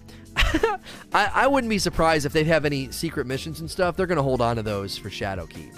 Because Bungie knows that starting next week, they're going to lose a lot of their power on Twitch and YouTube. Because there's going to be a lot of pivoting to Borderlands. Don't act like that's not part of the equation. It is. So. Breadline Boy. With every player being boosted to 750 power in Shadowkeep, is it not conceivable that people will not play the story? Maybe this could be an option to delete all main quests and cutscenes to gain more space. Yeah, I don't think they can do that. I think you're maybe swinging the hatchet at the wrong tree. I think that they could start with the farm and no one would complain. But what about the storyline? Take them to the frickin' tower. But I don't think they could delete all the quest lines in the story. I don't think you could do that. Sabo Infinite. I know it's a bit off topic, but D1 raids, weapons, and armor have ever been addressed, i.e. will they ever get merged into D2? I would love to run Vogue armor and Fatebringer. This has never really been brought up. I don't necessarily think people would want them to do this. I think people would be okay with them maybe bringing back the raids or something. So, yeah. G or Argi says, do we know the exact function of the new Warlock exotic? I've heard your breakdown on it, but I took it as more kills you get, the more damage it does on your next super. I know they toned down the super regen exotics, but this would require more thought into how you use it. Time it for mobs and the next supers for the boss. I don't know the exact phrasing, homie, but to me, given that it's a roaming super, I think it's for the current one that you're in. My brain just logically, falls there. I don't have a great argument as to why, but to me, because it's a roaming super, as you're roaming and you're killing, it's increasing the damage of Stormtrance. It's like, as someone's saying, it's like a rampage for Stormtrance. It'd be weird to, kill a bunch of ads and charge it up really, really strong and then use it on a boss. I don't know, though. I like what you're thinking, though. It'd be really, really cool to say, if I use it during the ad phase and I charge it up, kind of the way you get, the grenades in the Wendigo. Yeah, I don't know. Blue King with 3 months, thank you so much. I don't know. I think it's because it's a roaming super. To me, it makes sense for it to be during that thing. Subaru says each enemy you defeat with the super increases the damage the super does. Is the wording right? So we have the definite article. Each enemy you defeat with the super increases the damage the super does.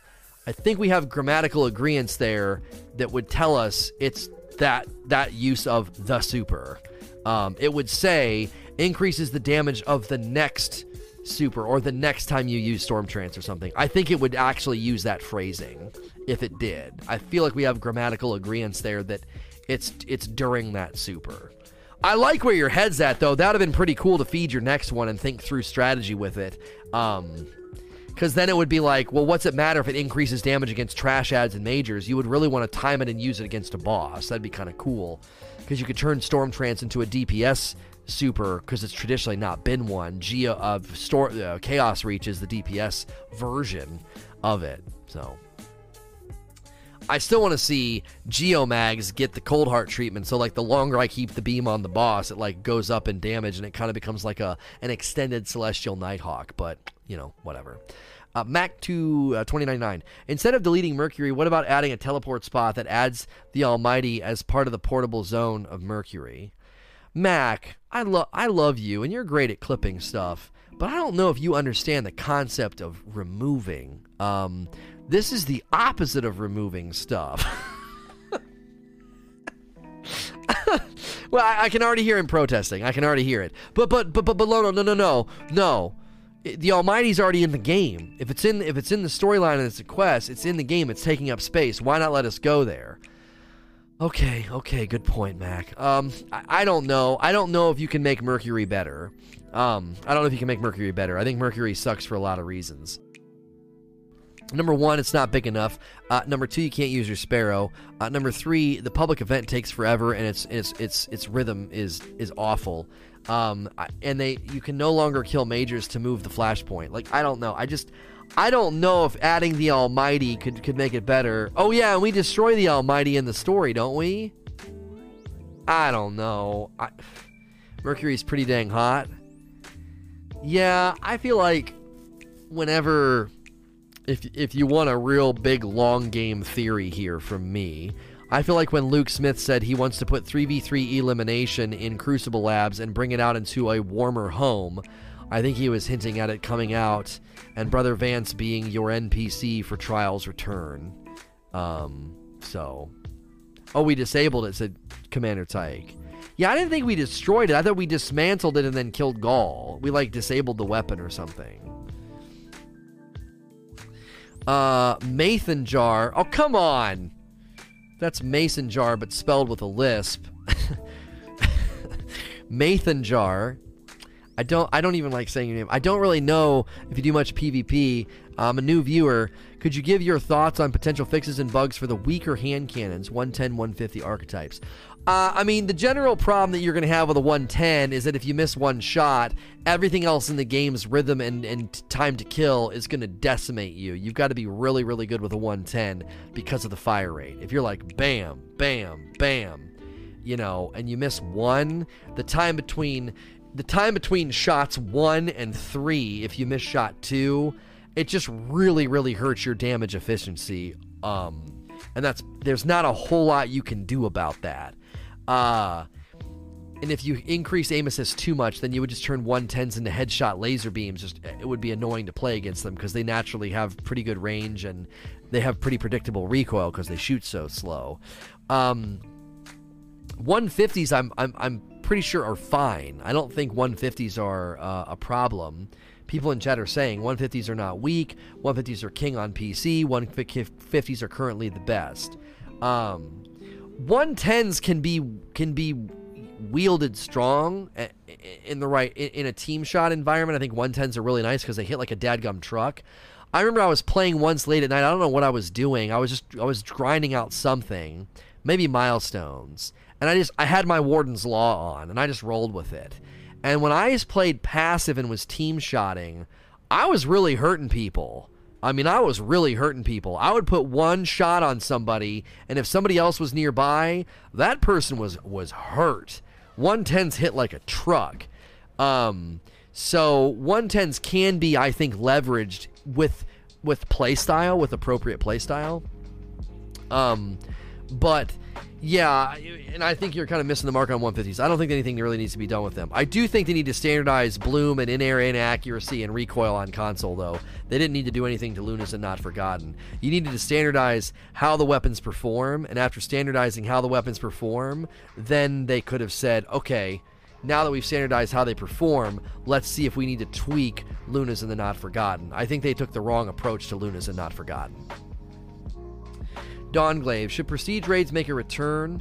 I would love it. I've continued to be an advocate for going back to the King's Fall philosophy, design hard first and then scale it down for normal. And I think one of the most beautiful pictures of that are Light Eater Knights. That mechanical pain, that new plate to spin, I think is just awesome.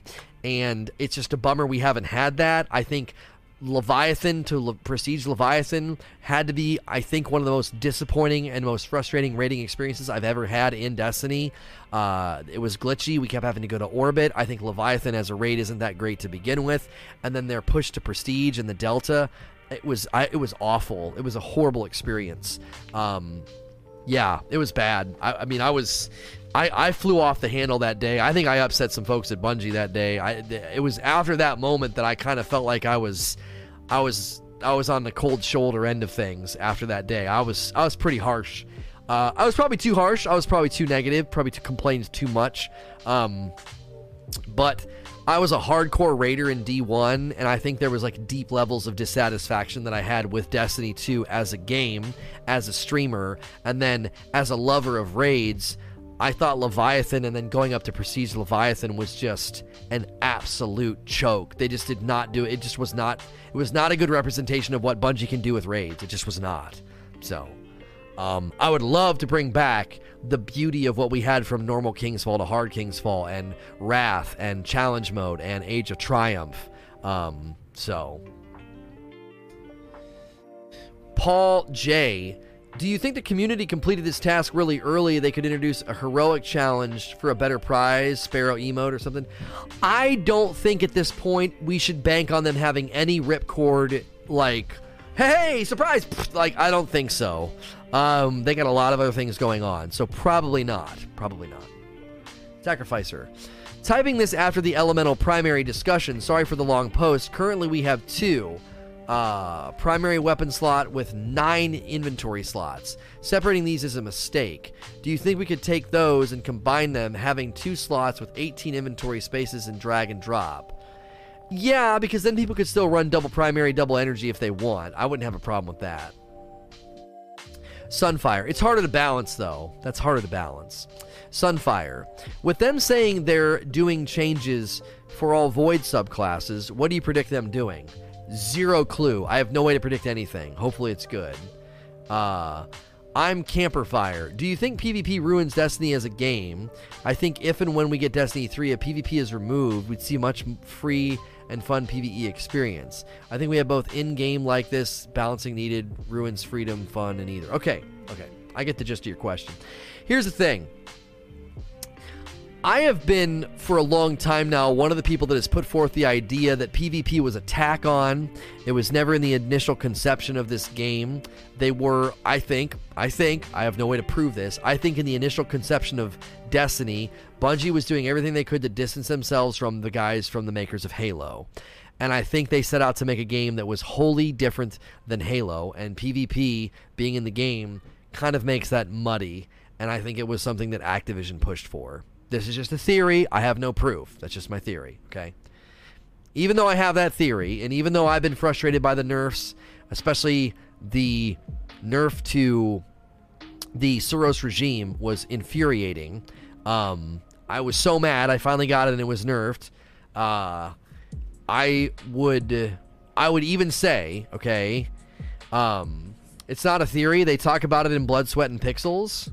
What do you mean they talk about it in Blood, Sweat, and Pixels? I didn't know that was talked about somewhere. That PvP was a tack on? The other element of proof I had for this was the way that everything in Taken King that came in, the supers and stuff, they all, like, broke PvP. It was like, this stuff was conceived of probably really early in the builds of Destiny. Why is it breaking PvP? Because I don't think PvP was ever meant to be in the game.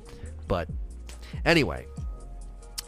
Even though I think that, and even though I've been frustrated by PvP for a really, really long time, there are some things that I think need to be said. Number one, the arena shooter experience in Destiny, the handling of the guns and the weapons, has no equal anywhere in the world right now. Nothing feels like Destiny. Nothing feels and looks like Destiny. When I watch the really hardcore guys play, I still get excited. I loved watching Crafty play. I love seeing these clips from Lil Sonic in these tournaments. I love it, okay? The early prototypes were as far from Halo as you can imagine, and way more MMO. They scaled back over time because they couldn't deliver. Okay, so sounds like my theory is very correct. And anyway. So I think it would be a shame to never get the PvP right, because the shooting and the guns and the movement and the abilities just are so freaking cool, okay? They're so freaking cool. I think the solution is not surgery to remove it, okay? Sometimes surgery can fix the problem, and you don't need to just remove it, okay? This isn't like we just take the appendix out. I think we can put proper things in and fix it. And one of the things I think that meets the significant problem that you're pointing to is treating them incredibly separately. Now, the big dilemma there is one of the identities and marks of Destiny is that you loot and shoot, and then you take your loot and you go into PvP and you do more shooting. And the danger would be if you separate it too much, then it's like, it would become very like, well, wait, what's going on over here? What, you know what I'm saying? Like, the gear I get here doesn't matter over here. To me, the solution that gives you what you want by having balancing handled separately, very sharply separately, and maintaining the identity of a looter-shooter with PvP is that every gun needs 2 skill trees. We've talked about this on the Rageless Roundtable. 30 and So Gaming's been a big proponent of this. It's 2 skill trees on a weapon. So I open up the weapon. There should be a blue skill tree and a red skill tree. And if you're looking, just imagine with me here. Just hang tight with me. Imagine grinding for an Austringer that had 5 active perks all the time. And there's blue perks that I'm looking at, and there's red perks that you're looking at every time it drops. Your god roll may land, you get all these awesome red perks, but the blue perks are kind of like, eh. And then I get one, and the blue perks land right where I want them. They're awesome, but when I look at the red perks, they're like, huh. And then the true, quintessential roll would be obviously like if you manage to like shoot the moon and like both rolls are great, right? Could you imagine how long it would take to playtest a system that complicated though? No, I don't think so. I don't think it would be that complicated. Because they already do it, but they do it in different ways. There'll be 2 hand cannons. There'll be clearly one with the PvP bent and clearly one with the PvE bent. So instead of creating those 2 hand cannons, make your inventory, like your loot system, somewhat smaller, but then having 2 rolls per gun. That would be how I would do it, right? Or here's another way you could do it. Forget everything I just said. You're grinding for an Austringer, and it drops with accurized rounds, kill clip, and outlaw. Great roll for Crucible, right? You got outlaw, you got opening shot, you got accurized rounds. Really, really nice roll. Whatever. Just imagine a god roll. I'm struggling to piece together a god roll. That might not even be a possible roll. And it drops. Okay. An even better system might be to say there's 2 stat trees. So the range, the aim assist, right? All those things. You have stats that are for PvP and stats that are for PvE. Now listen, presently, Bungie doesn't have the ability to do that. In this engine, they do not have the ability to say, this gun's range is 40 in the Crucible, but it's 50 in PvE, because we feel like it's totally justified for it to shoot at that range in PvE, but in PvP, it causes problems with damage drop-off. Okay? They can't presently do that. So, it would still have a signature field, Omeo. It would still feel like an Austringer, but when I go into Crucible, its range wouldn't be as extreme because I'm in the Crucible. I'm not shooting aliens out there. Listen, this is really complicated, but the big challenge they're always going to face is the minute you give me a really, really, really strong weapon in PvE, it poses a problem to PvP every single time. How do you create a loot pursuit game with awesome space magic and then balance Crucible? How do you do it? You got to maintain that identity. You know what I'm saying? Just enough. I don't recall skipping your question about Iron Banner, but I also don't recall, I don't know. Maybe a mod deleted it. I don't recall skipping a question on purpose. I don't know. So that's a really long answer to your question. I don't think you can jettison PvP from the game, but I also don't think you can just strip it down to a shooting-only game. There's a lot of things you can't do. Number one, you can't strip the space magic out. People always do this. They're like, oh, just get rid of supers, just get rid of heavy, just get rid of abilities, just give us guns. Oh, go play Halo. Like, that's not Destiny. You can't do that. You can't strip out the space magic. It doesn't work. You can't strip out the loot aspect where I could get a really good gun and it makes a difference in the gunfight. You can't remove that. That's part of the identity of Destiny. Like, those are things that cannot be removed. As soon as you remove those things, you're not playing Destiny, you're playing some other game. If you remove space magic or you remove the loot aspect, it ain't Destiny. People say we should remove supers. Oh, all the time. People want a gun-only Destiny PvP. I see that argument consistently here in question answer and on the forums and on Reddit. I see it all the time. They don't remember how bad double primary, year one was of D2. King Diddy. Should they buff rigs again? There isn't a point to wear them at this point. The tether enemies and you get your super back. I mean, I don't know why they would need buffed. They do their job. They just don't do it as well as they used to. I don't think, personally, this is what I think they should do. I think Orpheus Rigs, Phoenix Protocol, Shards of Galanor, Skull of the Dire Ahamkara, and the Titan one just left my brain. Ursa Furiosa. I think all of those should just be given completely different perks. I think they should completely get rid of the idea that there are exotics in the game that give you super energy. Because they've had to limit the amount of super energy so much that they've kind of become dead exotics to a lot of people. I think Riggs is okay, but I think there's probably other exotics worth using. Well, actually, there isn't. That's the only reason. I think the main reason people still run Riggs is there's not really a good exotic for a hunter to run when he's on Void.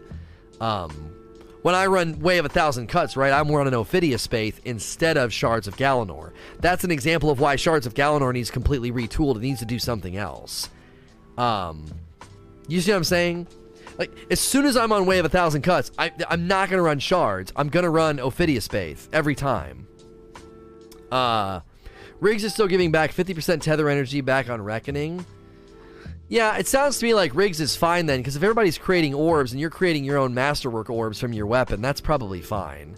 Shards got annihilated, and Skull of the Dire Ahamkara got annihilated. Those two items alone, I think, just need completely retooled. The only reason I'm okay with Riggs maybe still staying in the game as a passive, giving your super back super, is because it's a passive and defensive super, and Phoenix Protocol's the same way. I don't know.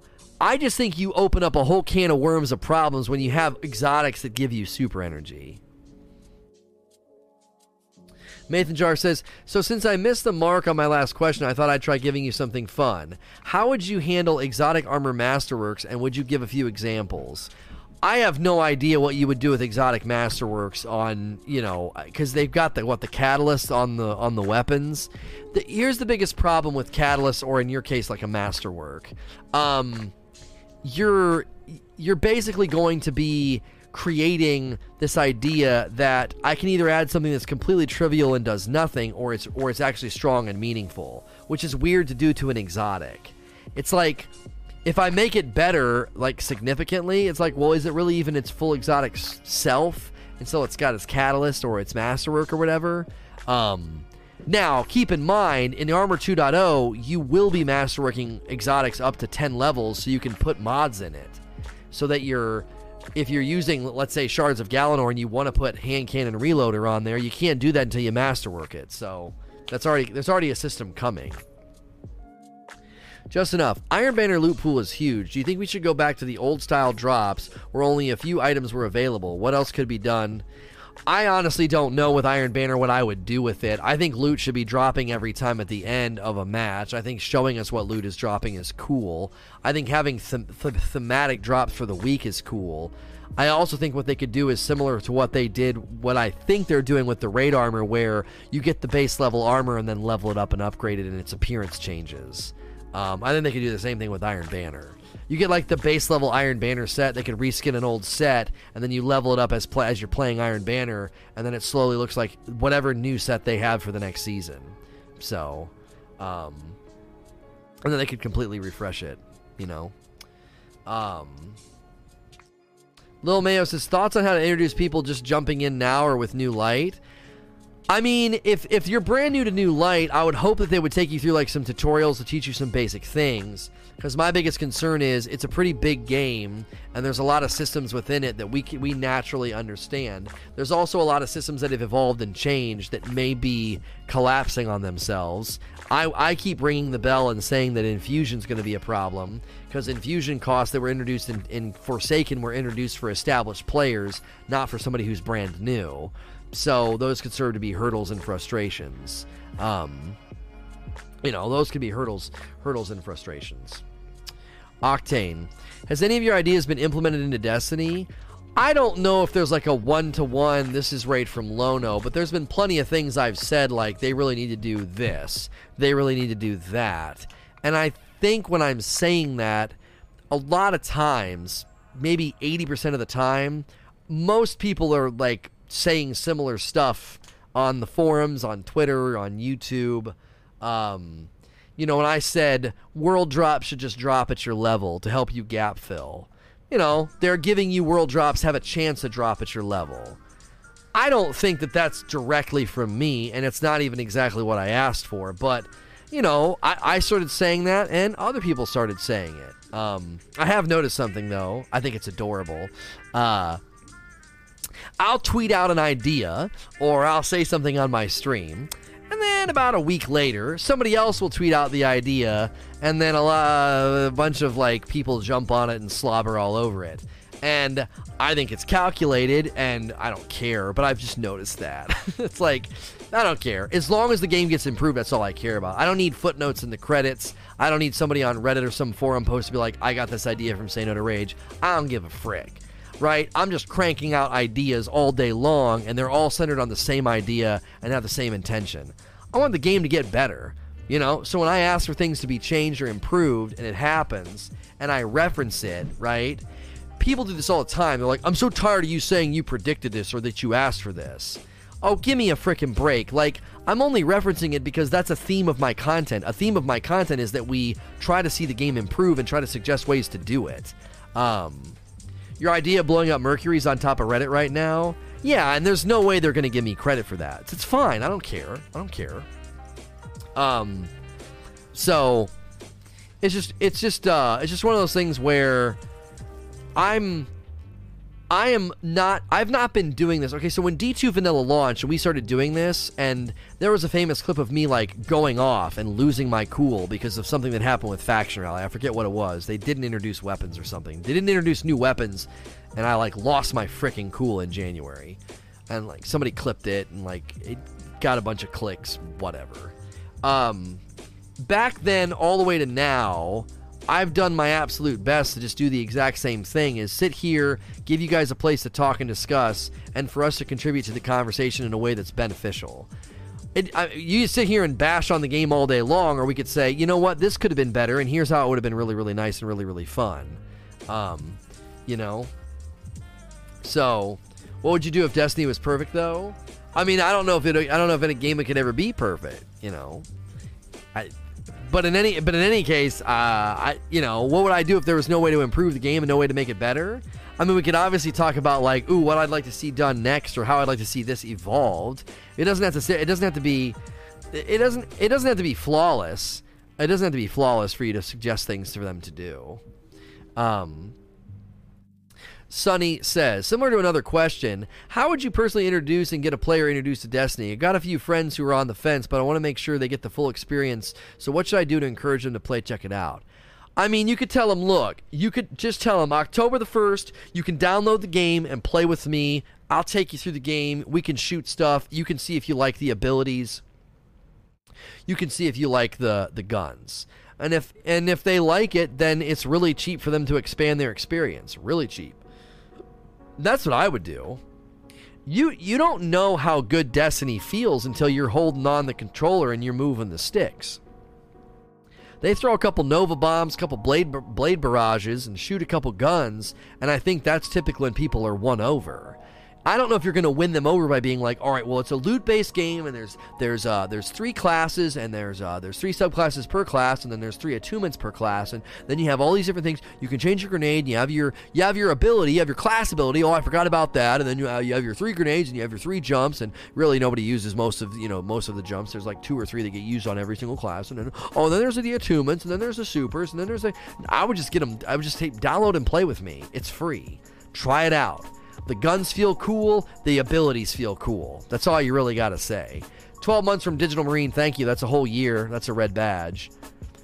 I think the minute somebody does a Code of the Missile Titan launch or a Blade Barrage or a Nova Bomb, I don't know. I feel like they do that, and if they're not sold, then it's probably not a game they're going to want to play long term. The content loop is what hooks people.